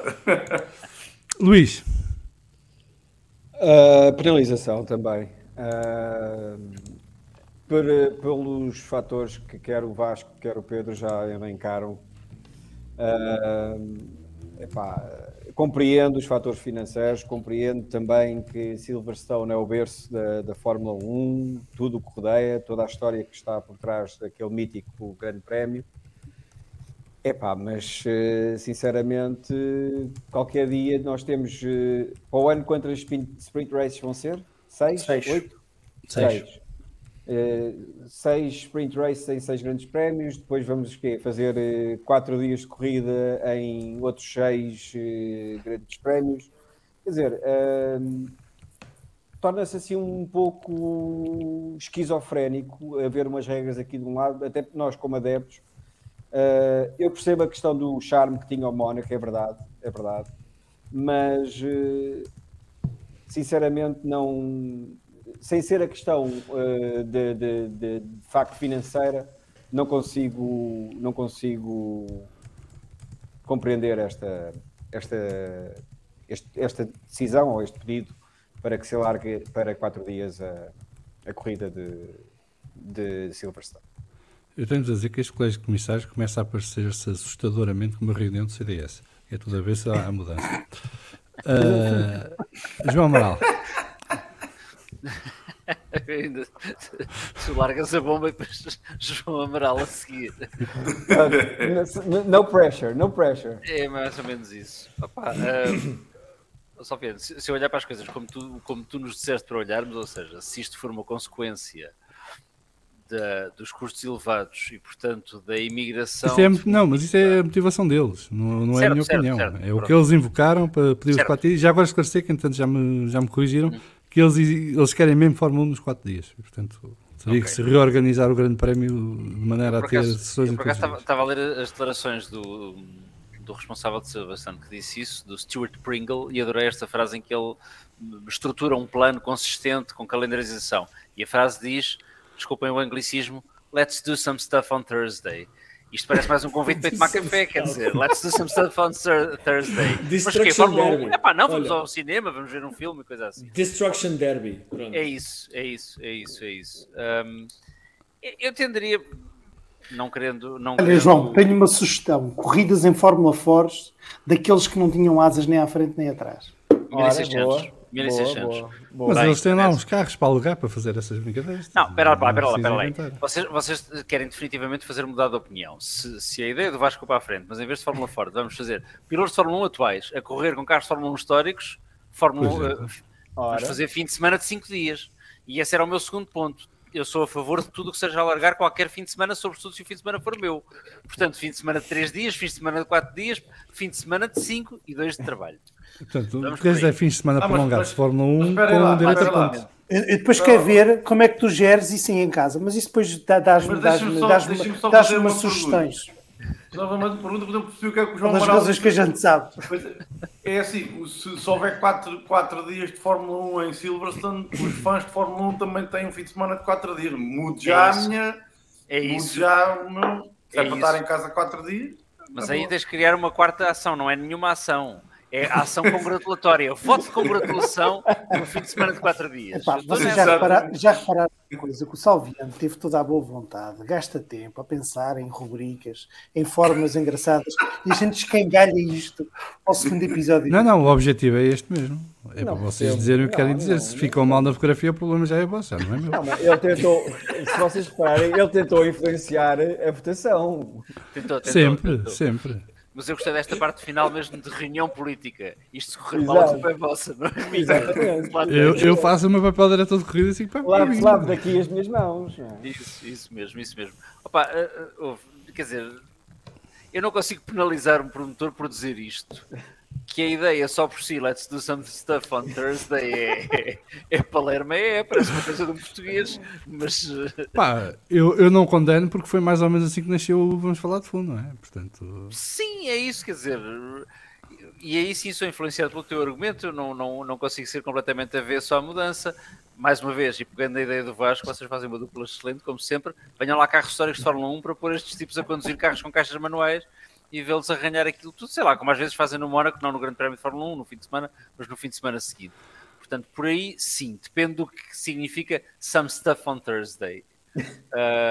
Se a ideia é só ganhar mais dinheiro porque tiveram 400 mil pessoas em 3 dias e querem ter 500 mil de pessoas ou 600 mil pessoas em 4 dias, é a vidinha, quer mais dinheiro, mas também penalizá-lo. Mas Silverstone é um circuito que vive sobretudo da venda de bilhetes, não é? E, portanto, eles estão numa situação um bocadinho diferente da maioria dos promotores que têm ou grandes apoios privados que pagam as contas, certo, ou grandes apoios estatais que pagam essas mesmas contas. Ali não, eles vivem daquilo e estão obrigados a aumentar a receita da Promder. Eles já inventaram tudo em um par de meias, né? Porque aquilo tem parques de campismo, tem concertos, sim, há bilhetes só para o parque de campismo, há bilhetes só para o concerto, há bilhetes só para a fila da casa de banho.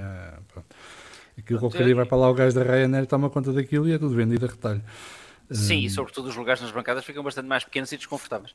Mas, para não dizer de pé. Exato.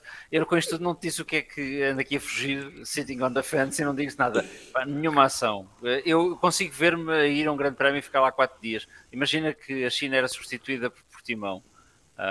Sim, mas fiz 4 dias para o Algarve, não era para o grande prémio. Não, e a 4 dias... Repara, eu era o gajo, quando ia à Fórmula 1, toda a gente me critica porque em 3 dias tirava 6 rolos de fotografias e não tirava uma fotografia às pessoas com quem ia. Uma. E todas as pessoas em casa me diziam sempre: não tiraste uma fotografia ou A ou B? Se eu não, vou lá para ver carros, que quer saber das pessoas. E com eles, olha, sozinho é a mesma coisa. Até porque na altura a revelação pagava-se. Pois. Eu sou o gajo que menos fotos faz de si próprio na história da humanidade. Porque eu vou. Aliás, eu não costumo levar a máquina. Agora há o telemóvel com a máquina fotográfica e nunca tiro fotos a mim ou a pessoas. Normalmente é às paisagens, às coisas boas. E eu vejo-me nisso 4 dias a tirar fotografias a cada pedaço de asfalto, aos carros antigos, aos novos, etc. e tal. Além de que, mais uma vez, se houvesse em Portugal ou algum sítio onde eu fosse, era mais um dia de fim de semana, efetivamente. Pronto, isso é bom. Essa é a ideia. Bem, deixem-me aqui ir aos comentários, chegaram alguns. O Cajó Sousa diz penalização, porque eu já tenho bilhete para os 3 dias em Silverstone, então não dava jeito de passar em C4 e ficar mais caro o bilhete. E diz que em relação à Porsche Williams foi desmentido nos últimos dias pelo Williams. Cajó, eu tenho uma regra que vem da política, nos meus tempos em que andava a frequentar a política, e que mantenho para a Fórmula 1, porque na Fórmula 1 ainda é mais descarado. Um voto de confiança. Quando alguém vem a terreiro desmentir algo que é supostamente um boato inventado, é porque não é boato inventado. Binotto, não? Binotto. Ora, por exemplo. Portanto, eu vou por esta regra na minha vida, não recomendo a ninguém, esta é a que eu sigo. Cada um segue a quem entender, mas o facto da Williams ter dado o trabalho de desmentir logo umas horas depois é porque se calhar não tinha interesse que a coisa se espalhasse mais. STM estava no acordo do Brexit. Eles agora deixam de aceitar que um fim de semana seja 2 dias. Só para serem diferentes, o fim de semana deles tem 4, fora com o imperialismo da União Europeia. Ora, esta. E diz que eu sou o líder lobista registado de F1, acusado de influenciar o bloco português para Alonso. Se não fosse um exemplo real, seria uma bela piada. Eu, já sabem, não sei se é um filme muito bom para quem gosta destas coisas, que é o Thank You for Smoking. É muito bom, sem dúvida. Sim, senhor. Que recomendo verem. Eu sou o gajo do filme. Portanto, se me pagarem, chegarmos a acordo, está tudo certo. Muito bem, vamos ao último tema então do Colégio de Comissários de hoje. Em 2023 só vão acontecer 23 grandes prémios. O Grande Prémio da China não é substituído e também não se irá realizar. Quem é que ainda não começou nenhuma das? Pedro Lagareiro. Estás a ver? Eu agora, como é que é? Não há ação, incidente de corrida, penalização. Não há ação. Acho que sim. Acho que, obviamente, gostávamos todos que viesse para Portugal, se fosse substituído. Gostávamos todos muito. Mas, tendo em conta que o calendário é tão extenso, acho que faz sentido que não haja substituição do Grande Prémio da China. E, portanto, o meu voto vai sem ação. Fico com pena que não venha para Portugal, mas já sabíamos há algum tempo que isso não iria ser possível. Portanto, acho que sim. Num calendário tão extenso, fica tudo bem assim. Muito bem. Vasco?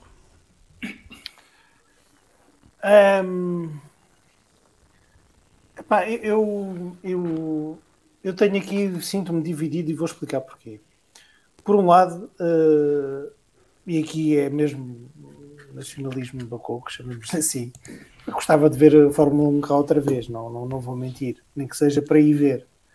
Porque, epá, mas também podia ser no Estoril ou em Monsanto ou no circuito da Boa Vista, também não sou esquisito.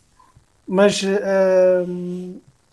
há uma coisa que me irrita, não existir uma substituição. E agora falando a sério, se fosse em Portimão ou na Malásia, que é um circuito que eu gosto muito, que é o facto de existir um buraco de mês. O mês de Abril, basicamente, temos uma corrida no primeiro fim de semana e uma corrida no final do mês de Abril.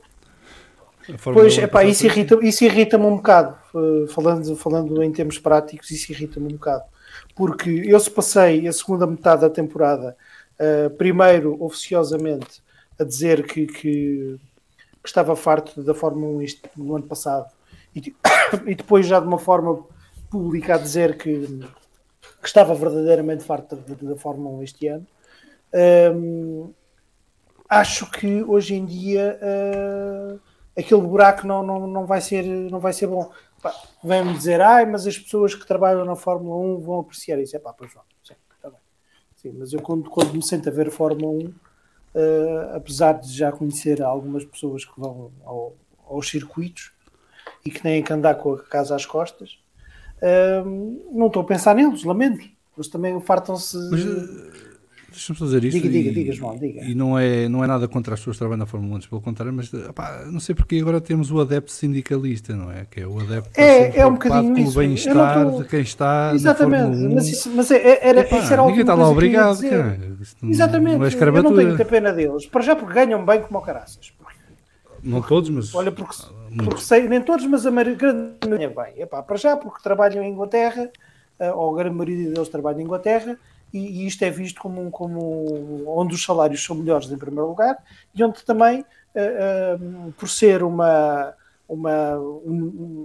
função que envolve, que tem exigências específicas, que é exigente, e não vejo, e são bem pagos, portanto, quer dizer, se não gostam de lá estar, vão trabalhar para outro sítio, portanto, e era isto, portanto, é incidente de corrida, chamemos assim. João? O João, pronto, agora sou eu que tenho que devolver. Eu não estou. Não, a tua imagem é que está parada, mas o som está bom. Tenho que frisei. Tenho que devolver ao Vasco, porque ele me disse uma vez: é horrível falar depois dele, porque fica tudo dito e tenho que arranjar uma forma diferente de dizer o que ele disse. Pronto, a parte diferente. Mas estás é a ver, isto está desenhado para poderes dizer só a tua decisão. E o resto justifica o que o Vasco disse e seguimos para a frente, mas temos de perder tempo. Isso querias tu, que era que eu falasse pouco, mas não, desculpa lá. Eu venho aqui precisamente porque é a única altura da semana que eu posso dizer o que quero. Eu com as minhas mulheres em casa calmo, no trabalho ouço.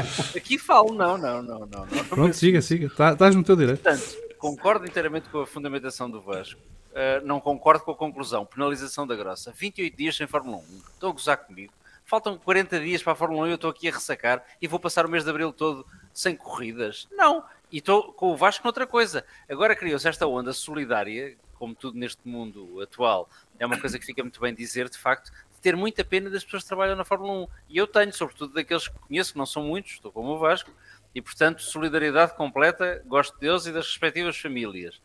Mas Gaita, desculpa lá, eu já tenho que pensar nas pessoas que são desprotegidas por natureza, porque nascem assim, porque têm infelicidades na vida. As pessoas que trabalham na Fórmula 1 não são desprotegidos, Gaita. Não são a minoria que eu tenho que proteger. Não. Eu, Greta Thunberg, das pessoas que trabalham na Fórmula 1, não sou. Olha, foi mal esta semana. Pois está. Portanto, 28 dias sem corrida é penalização da grossa. Devia haver não uma corrida para substituir o Grande Prémio da China, mas duas. Era uma no Estoril e a outra onde quisessem. Podia ser na Malásia ou onde quisessem. Agora 28 dias sem corridas. Não, sério. Isso, Estoril 1 e Estoril em sentido contrário. Era exatamente isso. Grande Prémio da Costa, como é que se chama a Costa de Estoril? Há de ser uma costa qualquer. A Costa de Estoril, mas deve ser assim, pronto, era isso. Pronto, a geografia não é o nosso forte e portanto vamos passar à frente. Não é, desculpem, mas pronto, penalização, sim. Ok, muito bem. Luís. Epá, penalização muito grave. Por todos os motivos elencados. Desclassificação ou... Epá, é desclassificação. Desclassificação. É por 3 fatores. Tu queres aí trabalhar para a Fórmula 1, já estou a ver. Não, eu queria era ir ver Fórmula 1. Pronto, número 1, porque estou a 20 km de distância. Portanto, o único grande prémio que eu podia ver, já me tiraram essa ligeira possibilidade, que eu já não acreditava muito. Depois, tiraram-me negócio, porque há 2 anos, quando cá tiveram, eu fiz um excelente negócio a nível profissional com a Red Bull. Terceiro, estamos todos a ressacar, como falámos aqui, ainda faltam 40 dias para começar isto, e depois realmente é uma heresia estarmos 28 dias a ver Fórmula E ou a ver o que é que seja. Eu tentei ver Fórmula E este fim de semana, e sinceramente, por muita vontade que eu tivesse, eu já bati a cabeça na parede. Não é metadona. Nessa altura, há NASCAR, acho que há uma corrida do WEC, se não estou enganado. Já há rallies com fartura, DTMs, GTO, mas não estás com vais ter Daytona, calma lá. Caramba, não, mas Daytona já agora. Daytona agora. Está bem, mas... Estou a falar em Abril. Em Abril. Pois é, tens razão. A minha ressaca é mais imediata. Não, mas podiam ter arranjado uma alternativa para que não houvesse este ato realmente. Olha, por exemplo, há o WEC em Portimão. Está-me a lembrar o João Carlos Costa agora. Sim. Mas o WEC em Portimão eu já vi várias vezes. Mas este WEC é diferente. Eu acho que este ano recomendo ir ao WEC em Portimão. Não por ser em Portimão, mas por ser o WEC. Porque com 3 hipercarros, novas equipas, novas marcas e com a dimensão que o campeonato está a ganhar, eu acho que vai ser uma corrida espetacular. E Portimão é 6 horas, não é? Salvo erro. E, portanto, é gerível. Não, é um bom programa para um fim de semana. Portanto, eu se estivesse em Portugal ia, não vou de propósito para Portugal para ir ver o WEC a Portimão. Se fosse no estudo ainda ponderava, porque era mais maneirinho, porque como vou de avião, ir para Faro fica longe de Portimão, e para Lisboa ainda mais longe fica, e para o Porto então nem se fala. Mas pronto, está dada aqui a recomendação, 16 de Abril, o WEC em Portimão, quem puder que vá. Luís, desculpa ter interrompido. Não, acho que podiam não ter escolhido Portimão, podiam não fazer o Grande Prémio na China, mas deviam ter arranjado ou uma alternativa ou arranjar ali uma recandalarização. Obrigado. De forma a que não tivéssemos que estar a ressacar durante 28 dias. Porque primeiro vão-nos meter um bichinho com 4 corridas, não é? Vamos ficar ali todos contentes. Bahrein, Arábia Saudita e Austrália. Pronto, e depois, agora, aguenta-te aí um mês, depois há mais. Pedro Filipe. Penalização com direito a perda de pontos de um primogénito e de um membro à escolha. Porque não substituir... Se há gajos que eu gosto na Fórmula 1 é do Nuno Pinto, pela clareza, pela frontalidade e pela maneira simples com que ele explica uma coisa que para mim às vezes é complicada. E é um gajo que eu admiro imenso e gosto mesmo dele, apesar de ele ter o clube errado, mas isso agora não é o caso. Exatamente. Sim, isso Pelo menos ele tem o equipamento com a cor correta. O equipamento é bonito, exatamente. Mas pronto, dito isto, epá, eu se for preciso ir para lá trabalhar, pagam-me uma viagem, uns trocos e tal, e para comer, eu nem sequer bebo, portanto até me safo bem. Eu vou. Não bebes álcool, mas bebes outras coisas. Não bebo água da torneira, não sou esquisito. Agora, eu não entendo esta sindicalização dos funcionários da Fórmula 1. Epá, não entendo, desculpem. Não são ricos, obviamente, não são o Toto Wolff desta vida, nem os Christian Horners. Epá, mas são gente muito bem paga, se calhar não tão bem paga como deveriam, também concordo. O João Neto, que anda aqui no chat, poderia ou não confirmar isto. Epá, mas quer dizer, estar 28 dias sem Fórmula 1 em Abril, 28 dias estou sem Fórmula 1 em Dezembro ou em Janeiro. Não estou em Abril. Em Abril a época já começou. Sim, mas lá bem, aquilo é... Eu percebo tudo o que vocês estão a dizer, mas também tem que ter em linha de conta de várias coisas. Um é a questão logística, de encaixar ali uma corrida no meio que funcione para as equipas em termos de transporte de materiais e tudo mais. Até porque a maior parte das coisas já estão destinadas neste momento para os primeiros grandes prémios e, portanto, mudar a localização de um grande prémio nesta altura já é complicado. Depois, encaixar uma corrida não sendo no dia em que estava previsto, ainda mais complicado se torna, porque vai colidir com outras coisas, e o facto de haver logo a seguir Baku, não é? E, portanto, não seria fácil, por exemplo, fazer Portimão e Baku numa semana, apesar de eles fazerem Baku e Miami. Que é só do lado oposto. Não, o que eles fizeram a passar foi Baku e Canadá, não foi de seguida. Acho que foi assim. Baku e Canadá. Que não faz muito sentido. Portanto, há aqui algumas questões que eu percebo que possam impedir tomar uma decisão consensual nesta altura com todas as partes. Mas pronto, isto não invalida o que vocês estão a dizer, estou só a dar à chega que há aqui outros elementos que temos de ter em conta quando analisamos isto. E agora, fazendo de uma forma final, eu estou aqui a falar como fã. Eu não estou aqui a falar como um especialista em Fórmula 1 que trabalha lá como jornalista. Eu sou um gajo que manda umas bujardas num podcast quando cá venho. E tenho o direito de o fazer. Tenho muitos anos de Fórmula 1 nos olhos, não é? Só vejo Fórmula 1, não me pesco nada daquilo se só estivesse dentro. Se tivesse que apertar uma porca, acho que a porca do Bottas tinha sido pior. Mas, sei fazer café, posso ser mensageiro, a correr não, mas trotinete. Até arranjem gajos, quer dizer, a Fórmula 1 é o desporto que tem mais estagiários, se calhar por metro quadrado, no paddock. Arranjem uma solução. Não... Agora, eu compreendo esses constrangimentos. O que tu falaste agora, João, tem a ver com o calendário e com o animal sem cérebro que faz este calendário, que não faz sentido nenhum andares a saltar de um lado para o outro e depois querem carbon neutral. Mas isso é uma longa batalha que eles vão ter que ter com os promotores, porque depois os promotores também impõem condições para serem determinados períodos, determinadas alturas, por várias razões. João, o que não falta são circuitos a querer fazer corridas, portanto, a regra deve ser... Vai ser assim. Tá bem, mas olha, mas isso aproveitei para pegar numa das minhas irritações do momento, que é a malta que acha que a Fórmula 1 é um mundo de caridade e os grandes prémios acontecem porque as pessoas lá merecem. Não, há vários circuitos que querem, mas não se chegam à frente para pagar. E portanto não há. Se não há quem pague, não há circuitos para fazer. Totalmente de acordo. Ponto. Como Portugal. Nem vale a pena ponderar mais sobre o assunto. Estamos completamente de acordo. Mas é assim, quando se põem com isso, a regra deve ser como a minha mãe dizia. É como eu estou-te a dizer. E vai ser assim. Pronto, é assim. Há estas slots. Temos estas slots. Este vai ser a direção em que o avião de carga, os aviãozinhos de carga no flight radar vão voar, com o material todo da Fórmula 1. Querem que eles parem aqui? Muito bem. Quem é que chega à frente neste fuso horário, digamos assim? Quem é que chega à frente? É este. E tem que ser assim, porque não venham com tretas do carbon neutral e não sei o quê. Ponham a boca onde... Metam o dinheiro onde está a boca. Deixem-se de tretas. Não percebo... Lá está, mais uma incongruência que não faz qualquer sentido. E pronto, eu estou aqui como adepto, mando as bujardas que eu quiser e, olha, e paciência. Mas eu também posso pôr o meu chapéu de pseudo-analista e compreender tudo isso. Mas infelizmente, eu estou aqui, olha, a mandar mesmo umas bocas. Mas a nossa ira é enquanto fãs. Claro. Muito bem. Portanto, penalização. Sim. Está atribuída. Fechamos aqui o colégio de comissários de hoje. Obrigado a todos os senhores comissários pela participação. Se fosse a vocês, fechava as contas nas redes sociais durante as próximas semanas para não chegar a todo tipo de insultos e ameaças. Mas está feito por hoje.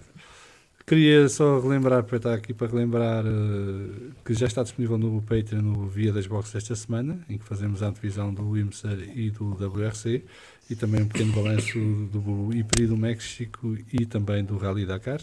Portanto, está disponível exclusivo para patronos e patronas. Quem quiser tornar-se patrono, basta ir a patreon.com/bff1 e subscrever uma das modalidades disponíveis. Vamos continuar então o podcast e vamos ao próximo tema, que é a Aston Martin, da equipa do Nuno Pinto e do Rei, não é? Do Fernando Alonso. Acho que era mais isso. Que não, já era do Nuno Pinto, ainda antes de sonharmos que o Rei ia lá parar. Certo. A verdade é que a Aston Martin surge este ano com muitas ambições e a apontar a um lugar no top 4. Portanto, eles consideram que têm condições para bater tanto a Alpine como a McLaren neste ano. Dão várias razões para isso. A troca de pilotos, a entrada do Alonso na equipa tem sido um fator de motivação extra para os engenheiros, de acordo com o que a Aston Martin diz. A questão de ser o primeiro carro desenhado verdadeiramente com a mão de Dan Fellows e também do outro senhor da Mercedes que se juntou à equipa e de mais outro pessoal técnico que entretanto foi recrutado nos últimos 2 anos e que finalmente puderam trabalhar em pleno num carro da Aston Martin. Também com a aprendizagem que fizeram ao longo de 2022 com o carro que tinham e os problemas que encontraram e que conseguiram corrigir a maior parte, com o facto de terem terminado o campeonato de 2022 com uma muito boa ponta final, e eles foram das equipas que pontuaram mais vezes o ano passado. A infelicidade deles foi que a maior parte das vezes pontuavam era 9º e 10º lugares e portanto davam poucos pontos, e por isso também acabaram atrás da Alfa Romeo no final, apesar daquela segunda metade do campeonato da Alfa Romeo que foi um desastre completo. E depois o facto de este ano vão começar a ter acesso às novas instalações que estão a ser construídas. Não vão ter acesso a tudo, mas vão ter acesso já a algumas partes da fábrica. Túnel de vento só para o ano e outras componentes também só para o ano ou em 2025, mas a verdade é que vão passar a ter instalações melhores e que isso também lhes vai permitir trabalhar melhor e encurtar o tempo de desenvolvimento do carro de 2023.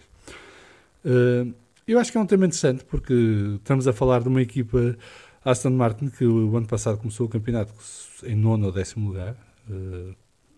As primeiras corridas foram bastante complicadas, mas que fez uma progressão jeitosa ao longo da temporada e que este ano se afirma com muita vontade de se chegar à frente. Inclusive eles falam da possibilidade de disputar lugares de pódio em alguns dos grandes prémios deste ano. Parece-vos uma realidade execuível? Começo por ti, Vasco. Acreditas que a Aston Martin pode dar este salto e passar a Alpine e a McLaren e tornar-se o melhor do resto em 2023?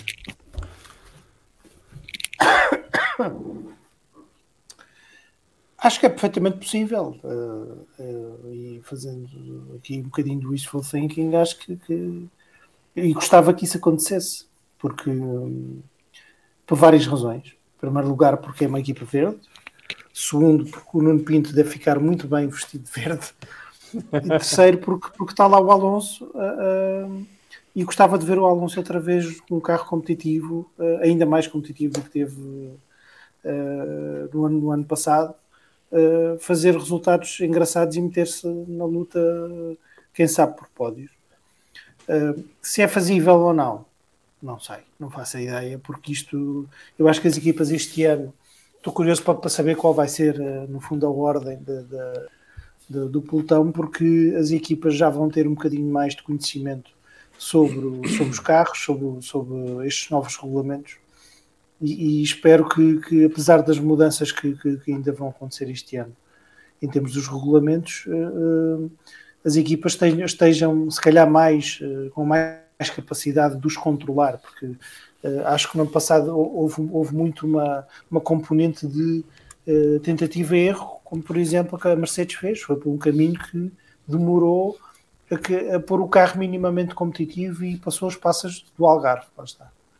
Por isso, parece-me que existem condições para isso. Agora, se o vai conseguir fazer, isso são outros 25 questões. Luís, o que é que parece? Eu gostava também. Simpatizo com a marca Aston Martin. Também gosto muito da cor do carro, é óbvio.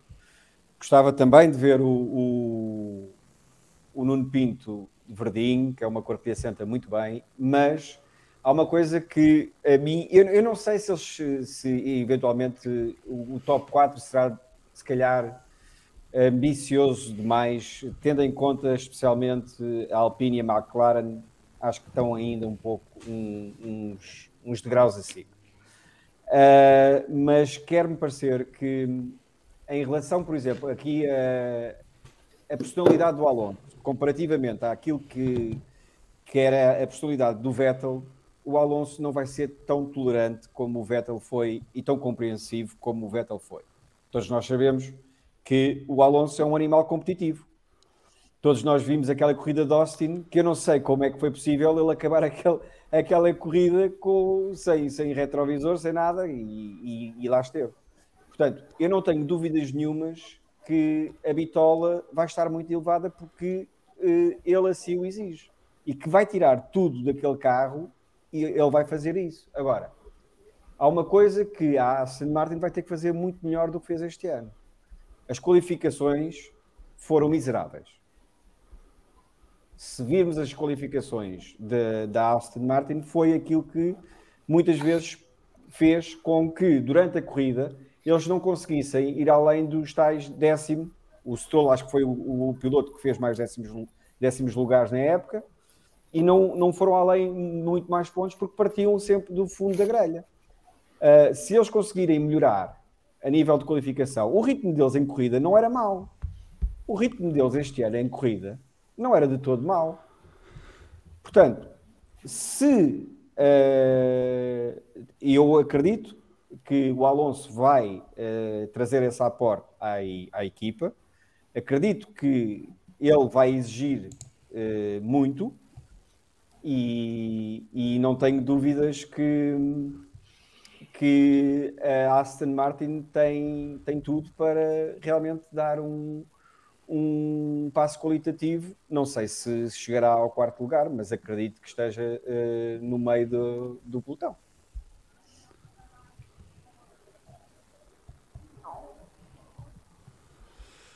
Muito bem, pela galera.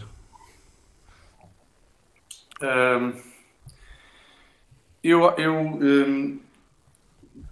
sublinho o que o Vasco disse.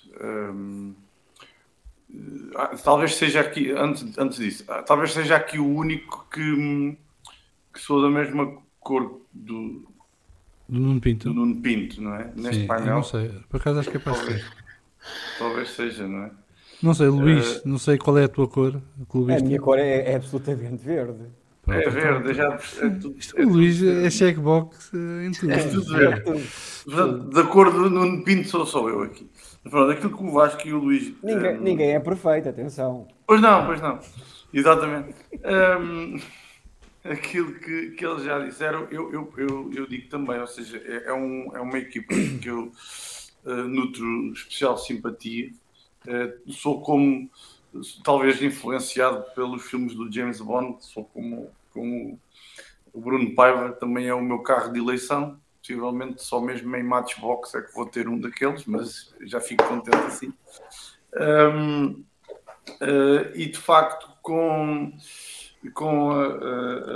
a nova fábrica e com o túnel de vento em 2024, eu acho que a Aston Martin vai ficar mais bem preparada para o Campeonato do Mundo. Tenho alguma curiosidade para perceber como é que o Alonso se vai, exatamente neste sentido de ser um animal de competição que procura sempre mais e de facto é um piloto com um faro extraordinário e com uma competência enorme dentro do monolugar. Tenho muita curiosidade para perceber, com aquele feitio que ele tem, de Lá estão vocês a inventar. O homem tem mau feitio. Quer dizer, Não é mau feitio, eu não disse que ele tinha mau feitio, não foi isso que eu disse. não, O feitio que as ele pessoas tem... dizem o que tu estavas a dizer com boas intenções. Não, de sangue, não, mas eu, é com boas intenções, vais ver o que é que eu vou dizer. Tem aquele sangue muito, muito na guerra e, portanto, vive com muita intensidade das corridas. Tenho alguma curiosidade para perceber como é que vai ser a relação dele com o lance.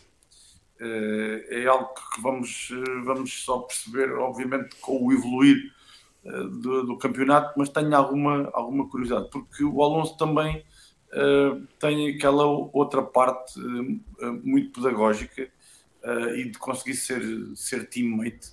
Está numa idade em que uma idade e tem obviamente um background que já lhe dá esse estatuto e portanto tenho essa curiosidade. Agora, acho e gostava efetivamente que houvesse um desenvolvimento no carro. As equipas todas este ano estarão muito mais bem preparadas para enfrentar os desafios que os carros lhes vão trazer ao longo do campeonato, porque estarão mais dentro dos regulamentos e também conhecem já melhor os carros. Não sei se vai andar ali a par com a Alpine e com a McLaren. Gostava efetivamente de ver não só o Alonso, mas também o Lance, que eu gosto do Lance também enquanto piloto, mas gostava de ver a Aston Martin ali a lutar por pódios e portanto de ver alguns festivais que o Alonso às vezes nos proporciona e que nos dão sempre aquele ar de muita competitividade. Ele ir para esta equipa, sair da Alpine, enfim, as coisas estavam como nós sabemos, mas ir para a Aston Martin nesta fase em que há um crescimento da equipa e que há um investimento grande do Sr. Stroll na Aston Martin, parece-me que o Alonso talvez esteja no lugar certo agora e que obviamente com o seu potencial irá ajudar a equipa a crescer. Obviamente teremos que perceber as primeiras corridas para ver se ele próprio, o Alonso também já fez declarações em que diz claramente que já em 2023 o carro, a Aston Martin vai estar competitiva e vai estar nos lugares de cima. Portanto, vamos ver se isso realmente corresponde, mas os indícios de crescimento da Aston Martin neste momento são muito fortes e todos gostávamos que fosse mais uma equipa a imiscuir-se ali nos lugares de cima para que o campeonato tivesse uma competitividade que todos nós enquanto fãs gostamos. Vasco. Eu já falei. Queres que outra vez?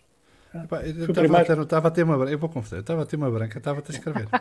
Estava a ter uma branca. Quem é que falou antes? E pensava que tinha sido. Posso falar outra vez? Foi o Luís e o Vasco. Não, peraí, não digam isso, que assim quando o João só vier nos disser a mim ou ao Pedro para falarmos, um de nós vai dizer já falei. Eu vou dar a isto de ficar velho não tem piada nenhuma. Começaste com o Vasco, passaste para mim e foste para o Pedro. Muito bem. Então Vasco, o que é que tu achas?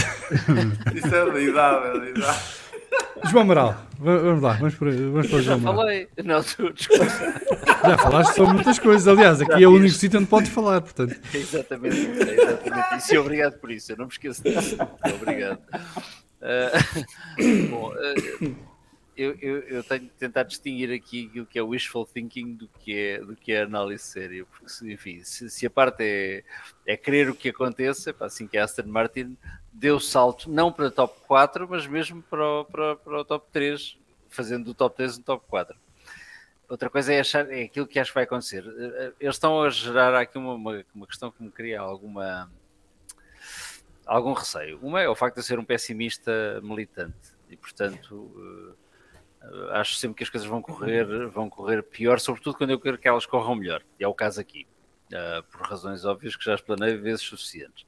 Segundo, acho que do ponto de vista da gestão de expectativas, tu há bocadinho, Salviano, falavas em contratar uma equipa de marketing ou de relações públicas e fazer uma campanha. E é isso que está a acontecer. A Aston Martin, por razões fundadas, está com uma ótima campanha de gestão de expectativas e está a aumentar com isso as expectativas de toda a gente. É sempre mais fácil cair quando as expectativas são muito elevadas e é isso que está a acontecer, ou seja, estamos a olhar para a Aston Martin como uma equipa que vai progredir imensamente.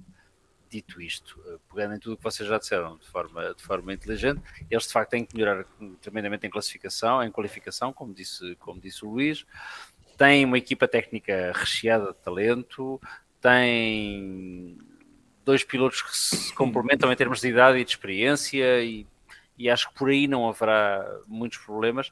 Acho que não vai ser fácil, olhando para as coisas como zeros e uns e não apenas como na parte da paixão e da vontade, não vai ser fácil ficar em quarto lugar. Acho que é complicado. A Alpine fez muitas asneiras e conseguiu acabar em quarto lugar. Portanto, se a Alpine conseguir ter alguma estabilidade e os 2 pilotos não se esbarrondarem um contra o outro em todas as corridas, não vai ser fácil batê-los. Ao contrário disso, para a Aston Martin dar esse salto e progredir o suficiente para conseguir estar sempre a bater-se com a Alpine e com a McLaren, não vai ser fácil, independentemente dos indícios serem bons, do talento estar lá e de terem feito corridas nos pontos em 2022 com muita frequência, como vocês disseram, e de facto não terem pontuado mais porque se qualificavam mal. Agora, na Fórmula 1, qualquer milésimo de segundo exige muito trabalho. E não é só o trabalho que a equipa tem que ter para progredir, é o trabalho que tem que progredir para conseguir ultrapassar os outros que também progrediram. Portanto, tem que progredir 2 vezes. E é essa parte que é difícil e, portanto, acho que a Aston Martin seguramente vai fazer um melhor campeonato do que fez o ano passado. Acho que vão fazer um campeonato em crescimento, não necessariamente começando logo com o potencial completo. Acho que o top 4 é complicado. Agora, se conseguirem fazer isso, serei o primeiro a estar aqui para me congratular e para ficar feliz, não tanto pela questão clubística do verde no Nuno Pinto, acho que ele ficava melhor de preto, mas porque é uma equipa com quem simpatizo. O Nuno é uma pessoa com quem simpatizo muito e o Alonso é um piloto do caraças, mesmo com 42 anos. Seria espetacular estar a dar lições a um tipo designadamente que quando ele fez a primeira corrida de Fórmula 1 ainda não tinha nascido, que é o Piastri. Seria excelente, sim. Vasco. Ora, muito bem, o que é que eu acho? Não, mas isto é bom, porque eu agora posso ir mudando de equipa, posso ir mudando de opinião.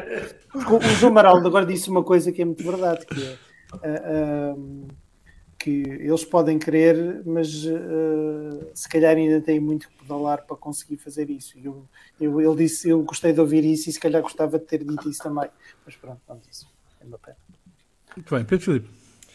A Aston Martin no top 4, eu acho que essa afirmação carece de mais tabaco na cena. Porque não me parece... Eu acho que vai para lá de otimista. Bem, ponto prévio.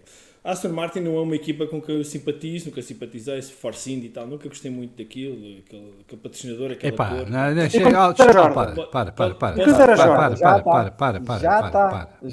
Para. Não podes dizer que Aston Martin é a mesma coisa que Force India, que é a mesma coisa que Jordan, que... não pode. Bom, e como de Spiker? Eu posso, não é? Depois vou receber hate, mas enfim. Pronto. Mas como eu estava a dizer antes de ter interrompido... Foi Spike. Foi. Jordan, Spike, e depois Force India, Racing Point, Aston Martin. Ainda foi Midland. Foi esta mesmo. Eu pensava que a minha não tinha sido a da 2006 foi Midland. Estes gajos levam a palma naquilo que são equipas más no seu passado. Isso não há volta a dar. Mas como eu estava a dizer antes de ser interrompido, a Aston Martin não é uma equipa que eu simpatizo particularmente, mas como sou um gajo um bocadinho bacoco e está lá o Nuno Pinto, e eu gostava muito de ver o Nuno Pinto ir ao pódio um dia.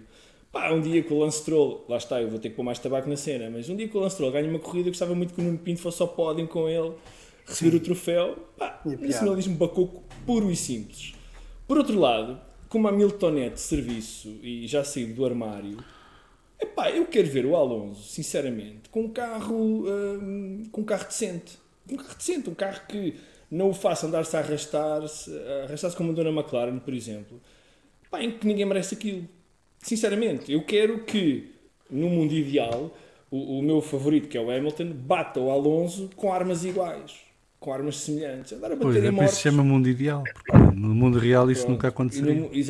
Pois, se calhar já aconteceu, não é? McLaren, Pois, acho que não. McLaren 2008. Oh, não? isso é o preservativo na Vamos- carteira e é de vamos- 2007, não é de Era 2008. 2007, era Vamos 2007. foi Mas- 2007. Mas vamos concordar Não. em discordar. Eu tenho uma opinião, vocês têm outra. Eu continuo a achar que a coisa era muito, muito renhida, ainda que estivéssemos a falar de um bicampeão do mundo. Eu quero ver o Alonso, sinceramente, acabar a carreira, ou pelo menos aproximar-se do fim da sua carreira, em grande. Não como Vettel a arrastar-se desta forma. Eu tenho muito mais respeito pelo Alonso nestes últimos anos. Não sou um hater, nunca fui. Posso passar por isso, mas nunca fui. Agora, eu não estou a ver este progresso todo da Aston Martin assim, de repente, se descobrir um difusor qualquer, um buraco no fundo do carro que dê mais cavalos, não estou a ver isto a acontecer em 2024. Desejo que aconteça, desculpa, em 2023. Desejo que aconteça, claro que sim, o pelotão mais compacto, mais lutas, as coisas um bocadinho mais indefinidas a todos os aspectos, quer na qualificação, quer na corrida. Mas eu acho que a Aston Martin, apesar de todo o talento que foi buscar, quer a Mercedes, quer a Red Bull e a outras equipas, as obras que estão a fazer, as fábricas que estão a construir, o túnel de vento, etc., tudo state of the art, eu acho que não vai ser ainda este ano. É o que eu acho, bom, mas o que eu acho, se calhar na primeira corrida fica logo de lado. Mas sinceramente, acho que para mim o mais importante e aquilo que eu gostaria sinceramente de ver era não ver um bicampeão do mundo, que é um gajo com talento para dar e vender, arrastar-se como o Vettel se arrastou. E o Vettel, a gente só se lembra dele a apanhar garrafas de plástico em Silverstone e pouco mais. Quer dizer, é pena.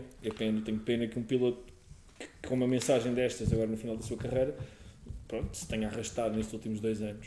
Portanto, a Aston Martin deseja-lhes tudo de bom e sobretudo ao Nuno Pinto, que lá está, que esse sim é o meu gajo favorito lá. Muito bem. Eu não sei o que vos deu hoje. Vocês hoje não acreditam em nada, são contra tudo. Pronto. Tem Não, é dias. verdade. Tem Estamos dias. todos a ressacar a Fórmula 1. Portanto, é assim, ou nos põem a ver corridas rapidamente, ou eu não falo por Não mim. vai acabar bem. Isto não Vou vai ficar acabar estilo bem. Jack Nicholson no filme Voando sobre o Ninho de Cucos. Estão-me a passar já. Pronto, Acho então que é mais- agora acho que é falo mais- eu. Acho que é mais Shining. Eu ainda não falei, certo? Shining. Certo. Não estou confuso, eu ainda não falei. Eu acho que é possível. Acho que é possível porque eles não acabaram um ano tão longe da McLaren e da Alpine quanto isso. E portanto estamos a falar neste caso de recuperar décimas, não segundos, ou mais de um segundo. Acho que tem uma vantagem em relação à McLaren e à Alpine muito grande, que foi este carro que começou a ser pensado e trabalhado em maio do ano passado, enquanto que a Alpine e a McLaren pelo menos até setembro tiveram focadas no seu duelo para o campeonato, até a McLaren esgotar as suas verbas para o ano e ter que parar de desenvolver o carro. E portanto eu acho que há aqui uma possibilidade nesse sentido da Aston ter encontrado soluções para poder passar estas duas equipas. Não vou ao ponto do otimismo desmesurado que alguns elementos da Aston Martin já passaram para fora para lutar por pódios, não sei o quê. Acho que isso é ver para crer já. Não. Mas acho que vamos ter a Aston a lutar por top 6, 7, 8 lugares nas corridas e dar ao Alonso a possibilidade de fazer a diferença naquele pelotão do meio. Com um carro fiável, vai ter um motor fiável, não é? Que é o motor mais fiável da Fórmula 1 atual, que é o Mercedes, que é uma curiosidade que eu tenho, ver como é que ele se adapta ao motor Mercedes, porque é um motor que ele já não tem desde os tempos da McLaren, portanto, e era híbrida, nunca teve. E ele chegou a conduzir o Ferrari híbrido. Sim. Fez o primeiro, ele vai fazer 2013. Primeiro ano dos híbridos, 14. Isto é daquelas coisas giras, estás a ver? Eu gosto do Piquet porque foi o 13 primeiro ainda era campeão turbo. E como é que é, João? Ajuda que eu estou cansado. O Piquet foi o único a ser campeão turbo. Foi o único a ser campeão turbo, foi o único a ser campeão com motor BMW, ponto 1. Que é uma coisa que Com o João Carlos gosta de sempre três lembrar. motores diferentes. Sim. Três motores Três diferentes. motores diferentes, é isso. na era turbo. Sim. Não era tudo. Pronto, Era e o Alonso vai ser o primeiro a Provavelmente conduzir ter três motores todos os motores híbridos da Fórmula 1. Sim. Começou com a Ferrari, passou para a Honda, agora a Renault e vai conduzir o Mercedes. Portanto, estou curioso para ver como é que ele se adapta ao motor Mercedes e como é que ele usa o motor Mercedes para poder ganhar vantagem em pista. Depois, eu acho que ter o pessoal que chegou das outras equipas já integrado e a funcionar em pleno vai ter que fazer alguma diferença, porque não estamos a falar do gajo que apertava os parafusos na Williams, estamos a falar de gajos que tinham cargo de responsabilidade em equipas de topo e, portanto, sabem a partir do que estão a fazer e que só por si normalmente farão diferença. Teremos que ver se há química entre eles todos, não é? Que possa proporcionar uma diferença superlativa em relação à diferença individual que eles possam trazer para a equipa. Depois, eu acho que o fator motivacional é importante e a Aston vai ter este ano. No ano passado, por exemplo, andava-se a arrastar, porque eu não quero ser muito mauzinho nem bater muito cego, mas o líder da equipa do ano passado era o Vettel, e o Vettel estava mais preocupado em falar do ambiente e de outras coisas do que propriamente em puxar por aquela equipa, desenvolver aquele carro e levar aquele projeto para a frente. E eles agora vão ter um líder que só pensa numa coisa, que é chegar-se o mais à frente possível com o objetivo de vir a lutar por vitórias e ganhar. E vai ser interessante também seguir até que ponto é que entre equipa e piloto se vai criar uma boa relação ou não. Porque o grande problema de um piloto como o Alonso e de uma pessoa com a personalidade do Alonso é que expõe a nu todas as debilidades de qualquer equipa. Porque, e isto pode ser uma questão de percepção mais do que de realidade, mas a percepção que existe é que quando tens o Alonso no carro, raramente será o Alonso a falhar, porque o Alonso tem a fama de retirar do carro mais do que aquilo que o carro normalmente seria capaz de dar.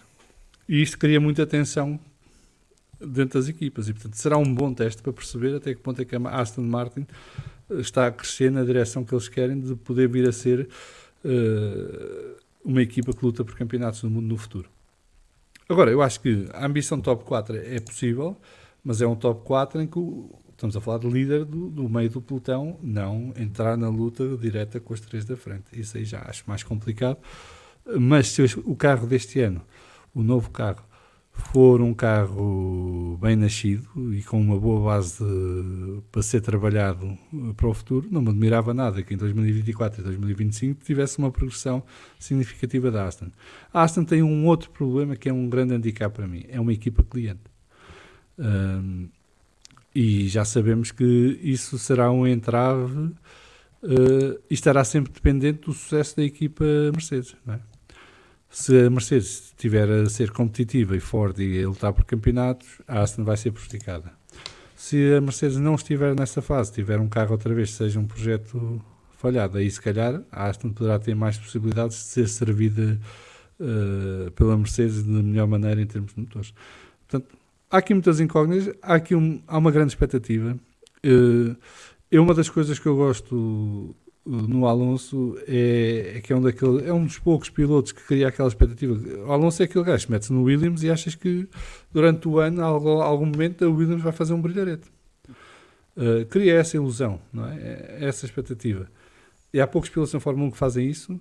O Alonso é um deles e, portanto, isso é mais um elemento para seguir em 2023 na Aston Martin.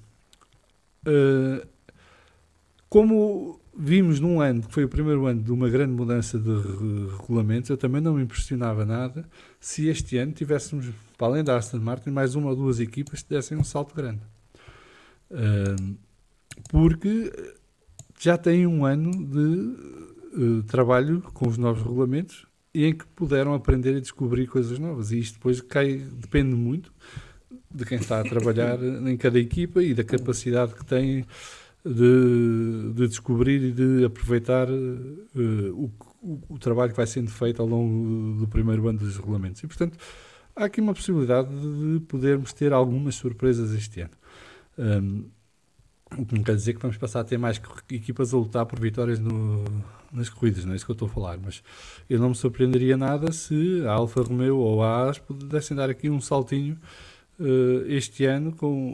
Já sabemos que se começar bem, já sabemos o que é que vai acontecer a seguir, mas esta é a vantagem. A única equipa que eu acho que não tem hipótese nenhuma nisto é a Alfa Tauri, porque mesmo que na primeira corrida apareça com um carro muito bom, na segunda corrida aquilo começa a descair, porque a Red Bull vai levar tudo o que tiver que levar e está resolvido por o assunto. Portanto, eu não acho que seja tão ilógico, não será o mais normal que aconteça, mas acho que tem ali os ingredientes todos para poder ter sucesso. Depois há uma coisa aqui que é extra Fórmula 1, mas que poderá ter impacto, que é o facto de, no lado dos carros de produção da Aston Martin, as coisas não estão a correr bem.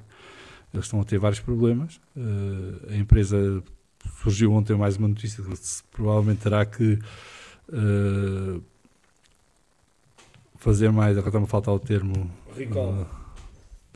Não, terá que fazer um novo refinanciamento, portanto, ir buscar mais dinheiro para financiar, porque os problemas da pandemia ainda persistem, eles não conseguem ter o fornecimento das matérias-primas e tudo mais, e portanto os objetivos de produção de carros estão atrasados outra vez, e isso está a ter impacto financeiro na parte dos carros de produção, e portanto há aqui uma exigência maior também junto à equipa de Fórmula 1 para se ter um rendimento melhor e superar expectativas, porque isso ajudará a alavancar a marca Aston Martin, e se calhar também é por isso que estamos a ver tantos elementos da Aston Martin nesta altura a vir a público falar sobre a possibilidade de um salto qualitativo grande da equipa de Fórmula 1 este ano, e portanto isto também faz parte da Fórmula 1 e temos de estar atentos a isso e dar o devido desconto. Agora, eu como fã do Alonso espero que tenha um carro bom, mas não me acredito em nada do que seja acima de estar no 7º, 8º, 9º lugar por aí. Aqui e ali poderem ir a um pódio por acaso ou entrar no top 5, mas o normal será estar top 6 até top 10 nessa luta, e acho que aí poderão ter francas possibilidades de se baterem com a McLaren, que não está assim tão forte este ano como esteve noutros anos, e a saída do Seidl vai ter repercussões. E a Alpine é a Alpine. Alpine não, Vamos falar de fumo, boa noite. Eu acho que há muita gente que se ri. Eu acho que há muita gente que se ri da Aston ter a ambição de ser a quarta classificada para o ano. Quer dizer, eu rio mais quando dizem que a Alpine, com este senhor à frente, com os disparates que têm sido feitos e com a dupla pilotos que vai ter, achar que é a grande favorita a ser a quarta melhor equipa para o ano. Vamos ver. Mas cá estaremos, isto fará parte. Vasco, eu tenho aqui alguns comentários para ler, mas vai-te preparando, porque a seguir é a tua vez de brilhar. E até quando estava a falar, chegaram aqui alguns comentários. Só para eu não brilhei já. Primeiro. Não, tu não fizes a tua irritação. Está bem. O Alexandre, entretanto, apareceu aqui, está sempre a ter com o Lagareiro e com o Pedro Filipe. Lagareiro, levanta os olhos do telemóvel, porque o Alexandre tem uma mensagem para ti. A questão que se impõe é se o Lagareiro para de mexer no telemóvel. Epá, não me mandou mensagem nenhuma. Eu nunca pensei que o escrutínio político em Portugal chegasse a este ponto. Quer dizer, até... A grande questão é, Pedro Lagareiro, já preencheste o questionário ou não? Isso é que é a grande questão. Ainda não, pá. Ainda não me chegou a esse questionário. Não chegou a 36ª. Olha, o STM está aqui a dizer, está-me a mandar a boca, mas tem piada porque isto é um assunto interessante. O Salviano não vai gostar desta, mas vendo o carro de serviço do Rei, ele este ano corre o risco de ser o Uber do paddock da SUV. O carro de serviço dos pilotos é o carro que interessa às marcas vender ao grande público. Okay? Não é o carro que o piloto escolhe porque sim. E no caso da Aston, interessa-lhes vender o SUV. É tão simples quanto isto. Não há aqui mais nenhuma interpretação a fazer nisto. O Alonso na Renault chegou a andar de Renault Espace e outros carros que não são provavelmente os carros topo de gama da Renault. Portanto, e não estou a dizer isto para o STM, porque ele sabe disto, mas estou a dizer porque houve muita gente a gozar com isto nas redes sociais. Mas a verdade é que é assim que funciona, e quem não sabe tem que aprender e investigar em vez de mandar bocas. Fábio Santos, boa noite a todos. Entrei agora na emissão. Aston top 4 no campeonato. O que é que eu perdi? Fábio, estás numa realidade paralela em que o campeonato já vai a meio. E neste momento a Aston está em quarto lugar do campeonato. Não, estamos a falar do objetivo da Aston Martin de entrar no top 4 este ano 2023. Mais comentários que chegaram. O Milton Barcelos, que nos fala do Brasil, suponho. Alonso está numa vibe paz e amor, está curtindo correr agora, talvez monte a sua equipa no futuro, quem sabe. Ele quer continuar ligado ao desporto automóvel. Li hoje que a Aston Martin conta com ele depois do contrato. Sim, ele anda a pedir qualquer coisa, que lhe deem qualquer coisa para ficar ligado à Fórmula 1 quando deixar de correr. Mas depois também vi ele a dizer que a Aston para 2025 poderá lutar pelo campeonato e que ele está disponível para isso. Portanto, vamos ver. Nunca se sabe. Deve haver umas drogas novas que eu não estou a par. Pedro, não te esqueças que o chefe de equipa é Mike Crack. Pois, tem essa. Isto foi uma piada muito americana, mas para bom entender. SDM, se comprarem um Toyota Aygo, podem mudar os símbolos e têm um IM, um Aston Martin Sigma, com a vantagem que como é Toyota não avaria e se calhar tem uma garantia maior. O SM diz que o Pedro Lagareira é um otimista, como conhecem melhor os carros, estamos a falar da Aston Martin. No Canadá o carro virava sozinho e não sabiam porquê, mas tenho esperança que sim, que seja muito melhor. É verdade, este fenómeno do carro virar sozinho foi uma das coisas mais ridículas do ano passado. O Milton Barcelos a dizer: Drogovic campeão de Fórmula 2 e não tem assento, qual a opinião de vocês? Não tem assento e se calhar não tem dinheiro. E se calhar também não tem talento. Isso não consigo avaliar porque a Fórmula 2 do ano passado não era exatamente.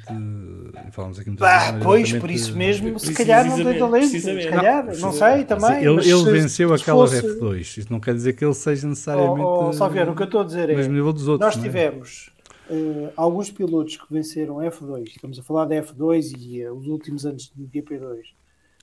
De uma forma muito categórica, como foi o caso do Leclerc e como foi o caso do ai senhor meu Deus, George Russell. Que entraram diretos na Fórmula 1 e nota-se que têm talento. Um piloto como o Drogovic, ou como o Mick Schumacher, ou como como é que se chama, como é que o Nick de Vries, que também andou de lá não sei quantos anos. Eu questiono se tem talento para entrar direto na Fórmula 1. Não quer dizer que não tenha lugar na Fórmula 1. Agora, para entrar direto é coisa.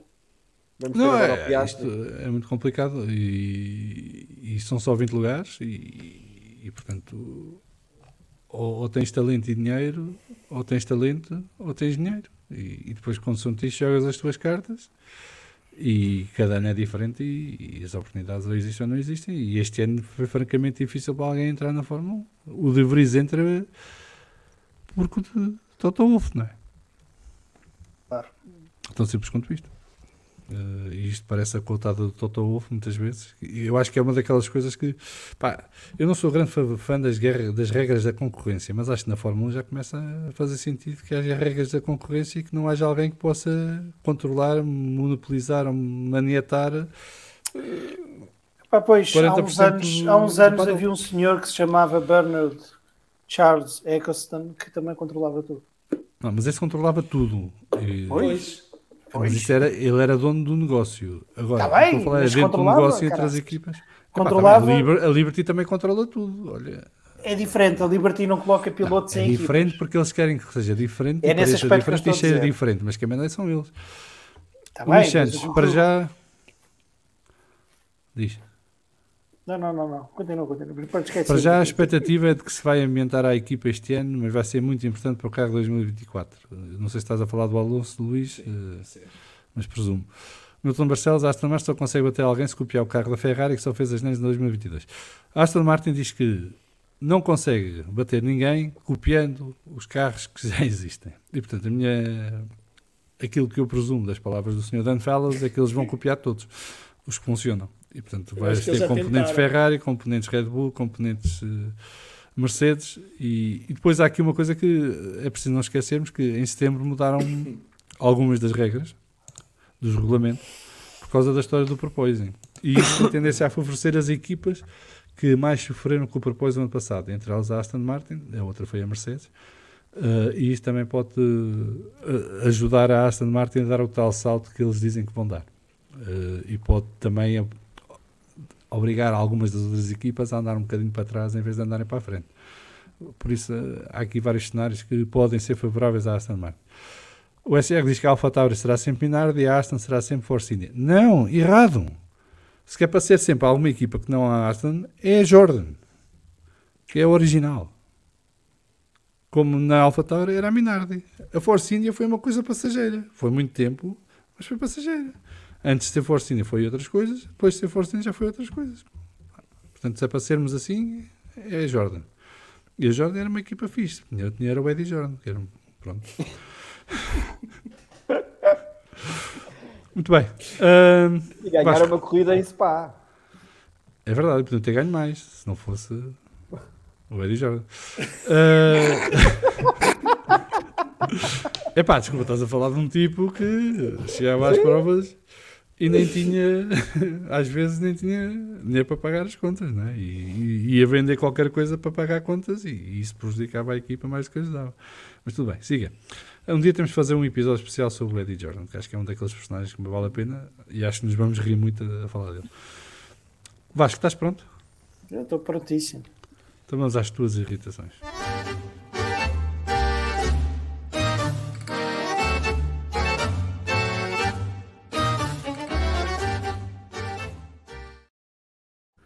Vasco, conta-nos lá aquilo que ainda não nos contaste que também te irrita. Ora bem, olha, em primeiro lugar irrita-me o facto do João Amaral vir para aqui irritado. Mas o João Amaral é da Académica, porque tem direito a essas coisas de vez em quando. Não, ele pode ser do que ele quiser. Mas é muito sofrimento. É muito sofrimento. Eu sou sportinguista, percebo. Vá, desculpa lá. Tu também és sportinguista, devias perceber. Não concordo, precisamente por isso. Porque quem é sportinguista é o pináculo do sofrimento. Ele pode ser da Académica ou da União de Lamas. Portanto, é um bocadinho indiferente. Não é a mesma coisa. Além disso, vou ao Alcochete este fim de semana ver a Académica ganhar ao Sporting. Para a força. Vai jogar com o Sporting B, é isso? Vai, é isso mesmo. Vai perder com o Sporting B. João, isso é um excelente programa. Ir ao Alcochete ver o Sporting B Académica. Mas pronto. Em primeiro lugar, irrita-me isto do João Amaral vir para aqui irritado porque acho que isto existem cotas de irritação. Assim. Tokens. Desculpa. Não. Tu queres é royalties? No caso dos... Não, para isso o Pedro Buxerri já os teria cobrado. Não, que ele cedeu-os gratuitamente em direto para toda a gente. Está bem, mas pode vir sempre. Está gravado. Não interessa. Coitado do Pedro. Um abraço mas para não, ele. No caso do João Amaral é cotas mesmo. O que é que me irrita esta semana? Estamos numa altura de defesa. Estamos numa altura que eu começo a sentir aqui e ali vários indícios que a malta está a começar a ressacar um bocado de não existirem corridas à séria. Já há pessoas por aí a ver corridas de Fórmula E e a dizer que os carros são mais rápidos, que é uma coisa que... Mas são. Salviano, desculpa lá. Um carro de corridas de Fórmula 1 põe-se em 300 em não sei quantos segundos. Não sei de cor. Está bem, mas eu não estou a comparar os gajos com Fórmula 1. Estou a dizer é que na evolução... Está bem, mas aqui a questão é... Está bem. Vamos só relembrar que os Fórmula E evoluíram de eles terem que trocar de carro a meio da corrida para agora serem... Para depois passarem a não ter que trocar e para agora serem um bocadinho mais rápidos. Pronto, é disto que estamos a falar. Não, e já fazem meia distância de Fórmula 1, de um grande prémio de Fórmula 1. Uau, pronto. Então... Progresso, pá. É o que eu digo, isto hoje parece uma reunião do CDS. Estamos contra tudo o que seja mudança, desenvolvimento, progresso, pronto, siga. Mas... Porque agora estamos a defender os senhores feudais e que antigamente é que era. Mas... E eu sou do CDS, ou era? Pois eu acho que eras. Hoje em dia, infelizmente já não resta muito. Ainda existe. Ainda existe. Mas eu sinto a malta muito ressacada de Fórmula 1 e depois acho que cada vez que sai uma notícia de Fórmula 1 que não tenha a ver com mudanças de team principals e coisas deste género, sinto que fica toda a gente muito ansiosa e muito... Ai, que bom, uma notícia de algo que tem a ver com corridas. E eu acho que parte desta expectativa que nós estamos a construir desde que acabou o campeonato e depois, sobretudo, no Mundial de Futebol, que foi a tristeza que foi, nós, quer dizer, começamos já, quando é que isto começa, e parte deste building up é são as apresentações dos carros. E eu partilhei, aliás, as minhas primeiras irritações oficiais, apesar de já vir irritado muitas vezes, é a frustração gigante que tive no ano passado quando começaram a apresentar carros e disseram: atenção que isto são só as cores, porque os carros em si, inclusive com os efeitos de luz e não sei o quê, portanto, coisas elaboradas. Este Mas olha, ano já hoje sabemos. candidatei-me a poder ir à da Red Bull. Entrei no sorteio, que é em Nova Iorque. Já não vou a Nova Iorque há mais de 10 anos, portanto é uma boa oportunidade. Tu és um gajo fancy Mas olha lá, Eu vendo, tens um estilo de vida. Aqui. Tu tens um estilo de vida. Eu, por uma viagem a Nova Iorque, sou da Red Bull Forever. Será que o carro da Red Bull este ano está lá ou não? Não, Vai lá estar no carro. Vai lá estar no carro. Com sorte não levamos com um carro. Com sorte não levamos com um carro à escala. Atenção.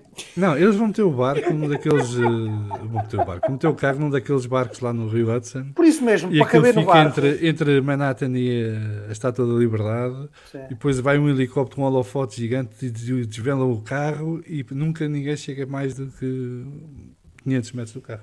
Não, mas está a questão feita a é, para caber apresentação. no barco, como é óbvio, tem que ser um carro à escala. Portanto, a Williams também já veio dizer que era um season opener ou season initiation, ou lá o que é que seja. E portanto é isto. É isto que temos. Portanto, vamos ter pinturas. Os meus filhos desenham bem os dois, portanto, e para isso tenho cá em casa muitas. Algumas penduradas e tudo, que eu acho que podem vir a dar dinheiro um dia.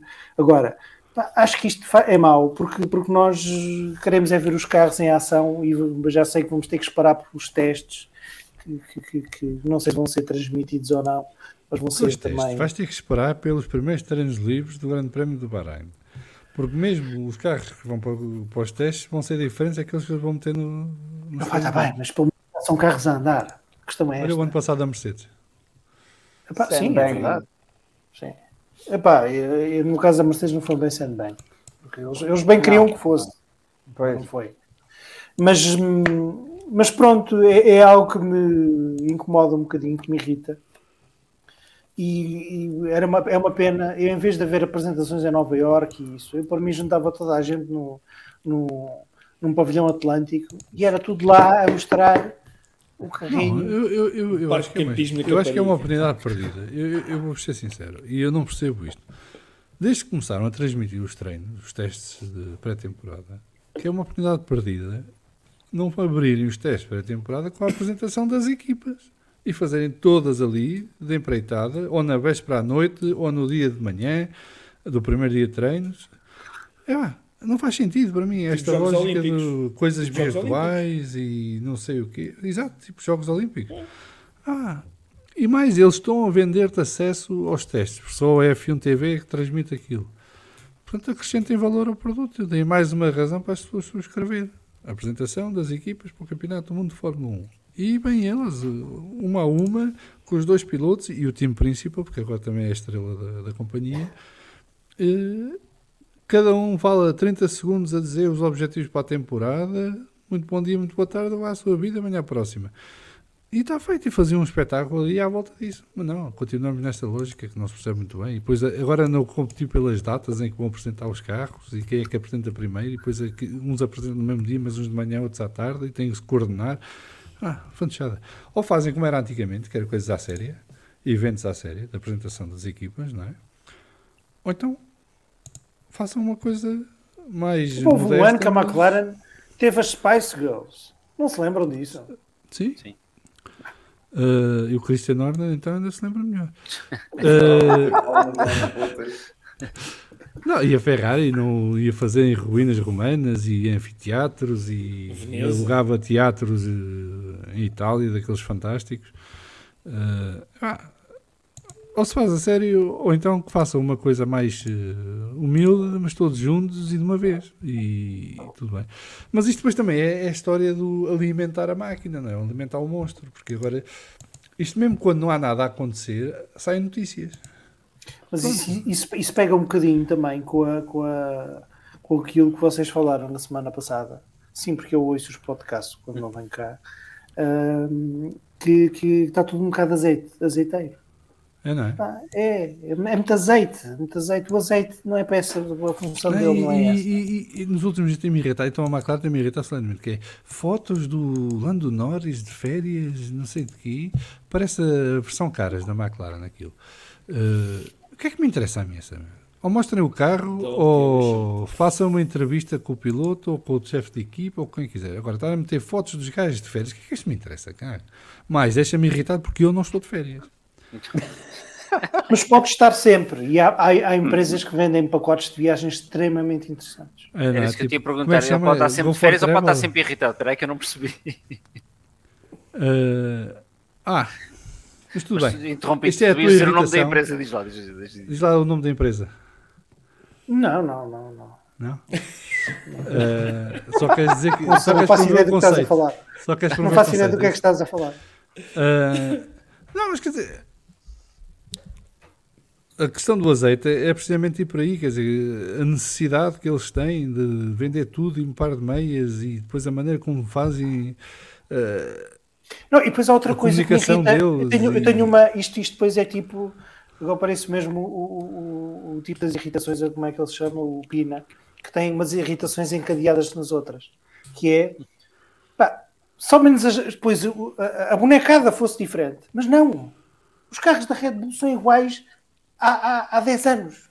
E depois excitam-se, metem uma coisa diferente para os treinos, ficamos todos contentes e depois, quando percebem que a malta está toda motivada para aquilo, bem dizer, não, isto é só para os treinos. A Ferrari, surpresa, vai ser... Fábio Ribeiro, os mega events não estão incluídos no cost cap. Claro que não. E não é por isso que não existem. Não existem porque, olha... Vai-me a aposta aqui que o Red Azul escuro, o Ferrari, como é óbvio, vai ser encarnado. O McLaren vai ser cor laranja. O Aston Martin vai ser verde. O Alpine vai ser azul cueca com cor de rosa. Ajuda-me. O As, se calhar, vai ser branco e encarnado. O Williams vai ser azul. O Williams vai ser azul e laranja. E o Williams não vai ter lá o conta quilómetros embutido no volante. A única dúvida está a dizer saudades de eventos, de pit girls, de mega cocktails. Olha, deixem-me cá ver os anos do Alexandre nas redes sociais. Não, o Alexandre, estás a ver? Luso F1, como é que é? Luso F1 PT no Twitter. Exatamente. Queixam-se de trabalhar muito na Fórmula 1. Olha aí um gajo bom para liderar essas apresentações de carros. Não. Luso, como é que é? O Luso F1 PT. Luso F1. Não, Luso F1 PT não existe. Não, é que eu quero que a malta vá lá partilhar com ele a opinião sobre as pit girls. Eu acho que ele vai gostar. Acho que ele vai gostar. Não me parece o ano dele. Acho muito bem. Isto está muito mal. Vamos continuar. E depois sobre eventos. Um tweet sobre isso. E mesmo sobre eventos é uma oportunidade ótima das equipas se promoverem. F1 Luso, desculpa. @F1 Luso. Se quiserem. O Alexandre introduziu aqui um tema que eu tenho muita pena que tenha desaparecido, que foram os pit girls. Vocês querem que isto feche mesmo vez, não é? Olha, há outra questão como foi isto. Mas ele no programa anterior prometeu isto, atenção. Então, mas que diz lá, Vasco, está aí isto para dizer? Mas já me esqueci. Estamos aí para velhos, isto não está a melhorar nada. Além disso, prometeram-me que isto agora só tinha 2 horas. Então, vamos em 2 horas e 37 minutos. Se fosse o Vamos Falar de Futebol de 2022, ainda tínhamos mais 2 horas pela frente. Portanto, não te queixes. Muito bem. Só relembrar que então amanhã arranca o WRC com o Rally de Monte Carlo. Amanhã, quinta-feira. Amanhã, dia depois de estarmos a gravar. O senhor Conde Moza, o João Carlos Costa, estará nos comentários na Sport TV, que vai transmitir todos os troços. O campeonato promete este ano. No Via das Boxes, o Vasco Moura faz uma pequena antevisão do campeonato e explica as mudanças que há para este ano. Portanto, os patronos podem ter acesso a isso. Quem não for patrono vai ter que esperar por terça ou quarta-feira da próxima semana, quando sai o primeiro episódio do VFF Motores WRC da temporada 2023. Mas o Rally do Monte Carlo promete, todos os anos costuma ser espetacular. Este ano as condições meteorológicas são favoráveis ao espetáculo. neve, chuva, frio, condições que mudam muito de troço para troço.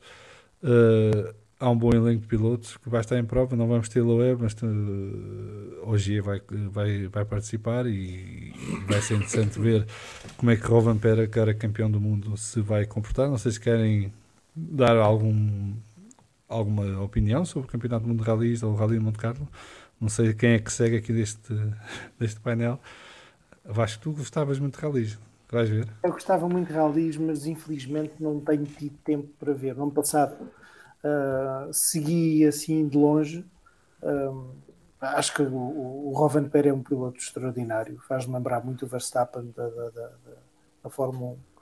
É daqueles pilotos, se bem que nos rallies ele vai ter que pedalar mais, porque se na Fórmula 1 era o Schumacher e agora o Hamilton, nos rallies o Loeb já tem uma quantidade astronómica de campeonatos.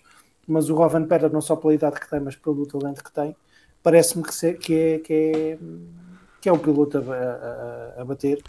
Eu gosto muito do Rally de Monte Carlo porque tem aquela componente da neve e tem aquela componente de imprevisibilidade, porque tanto parece estar chuva, como parece estar gelo, como tanto parece estar piso seco e claro, neve. E por isso vou tentar seguir, não vou conseguir dedicar 2 dias de trabalho a ver rally, mas vou tentar pelo menos ver os resumos.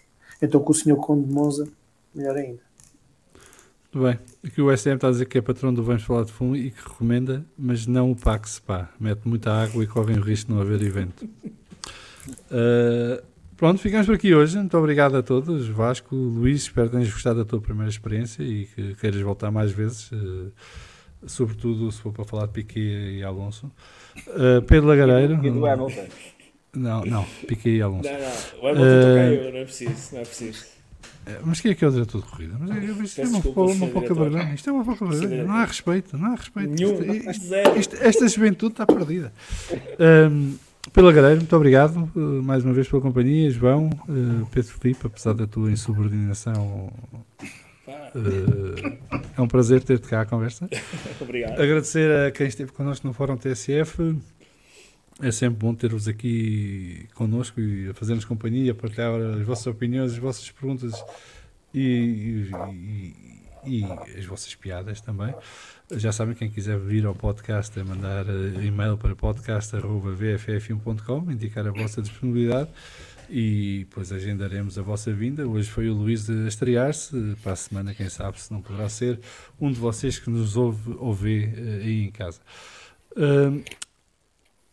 Via das boxes disponível para patronos no patreon.com/vff1. Este fim de semana temos o ROR de Daytona e temos o WRC em Monte Carlo. O Vamos Falar de Fumo volta para a semana, quarta-feira, à hora do costume, 21 horas Portugal Continental, menos 1 hora nos Açores. Até lá, boas corridas, fiquem bem. Beijinhos e abraços, até breve.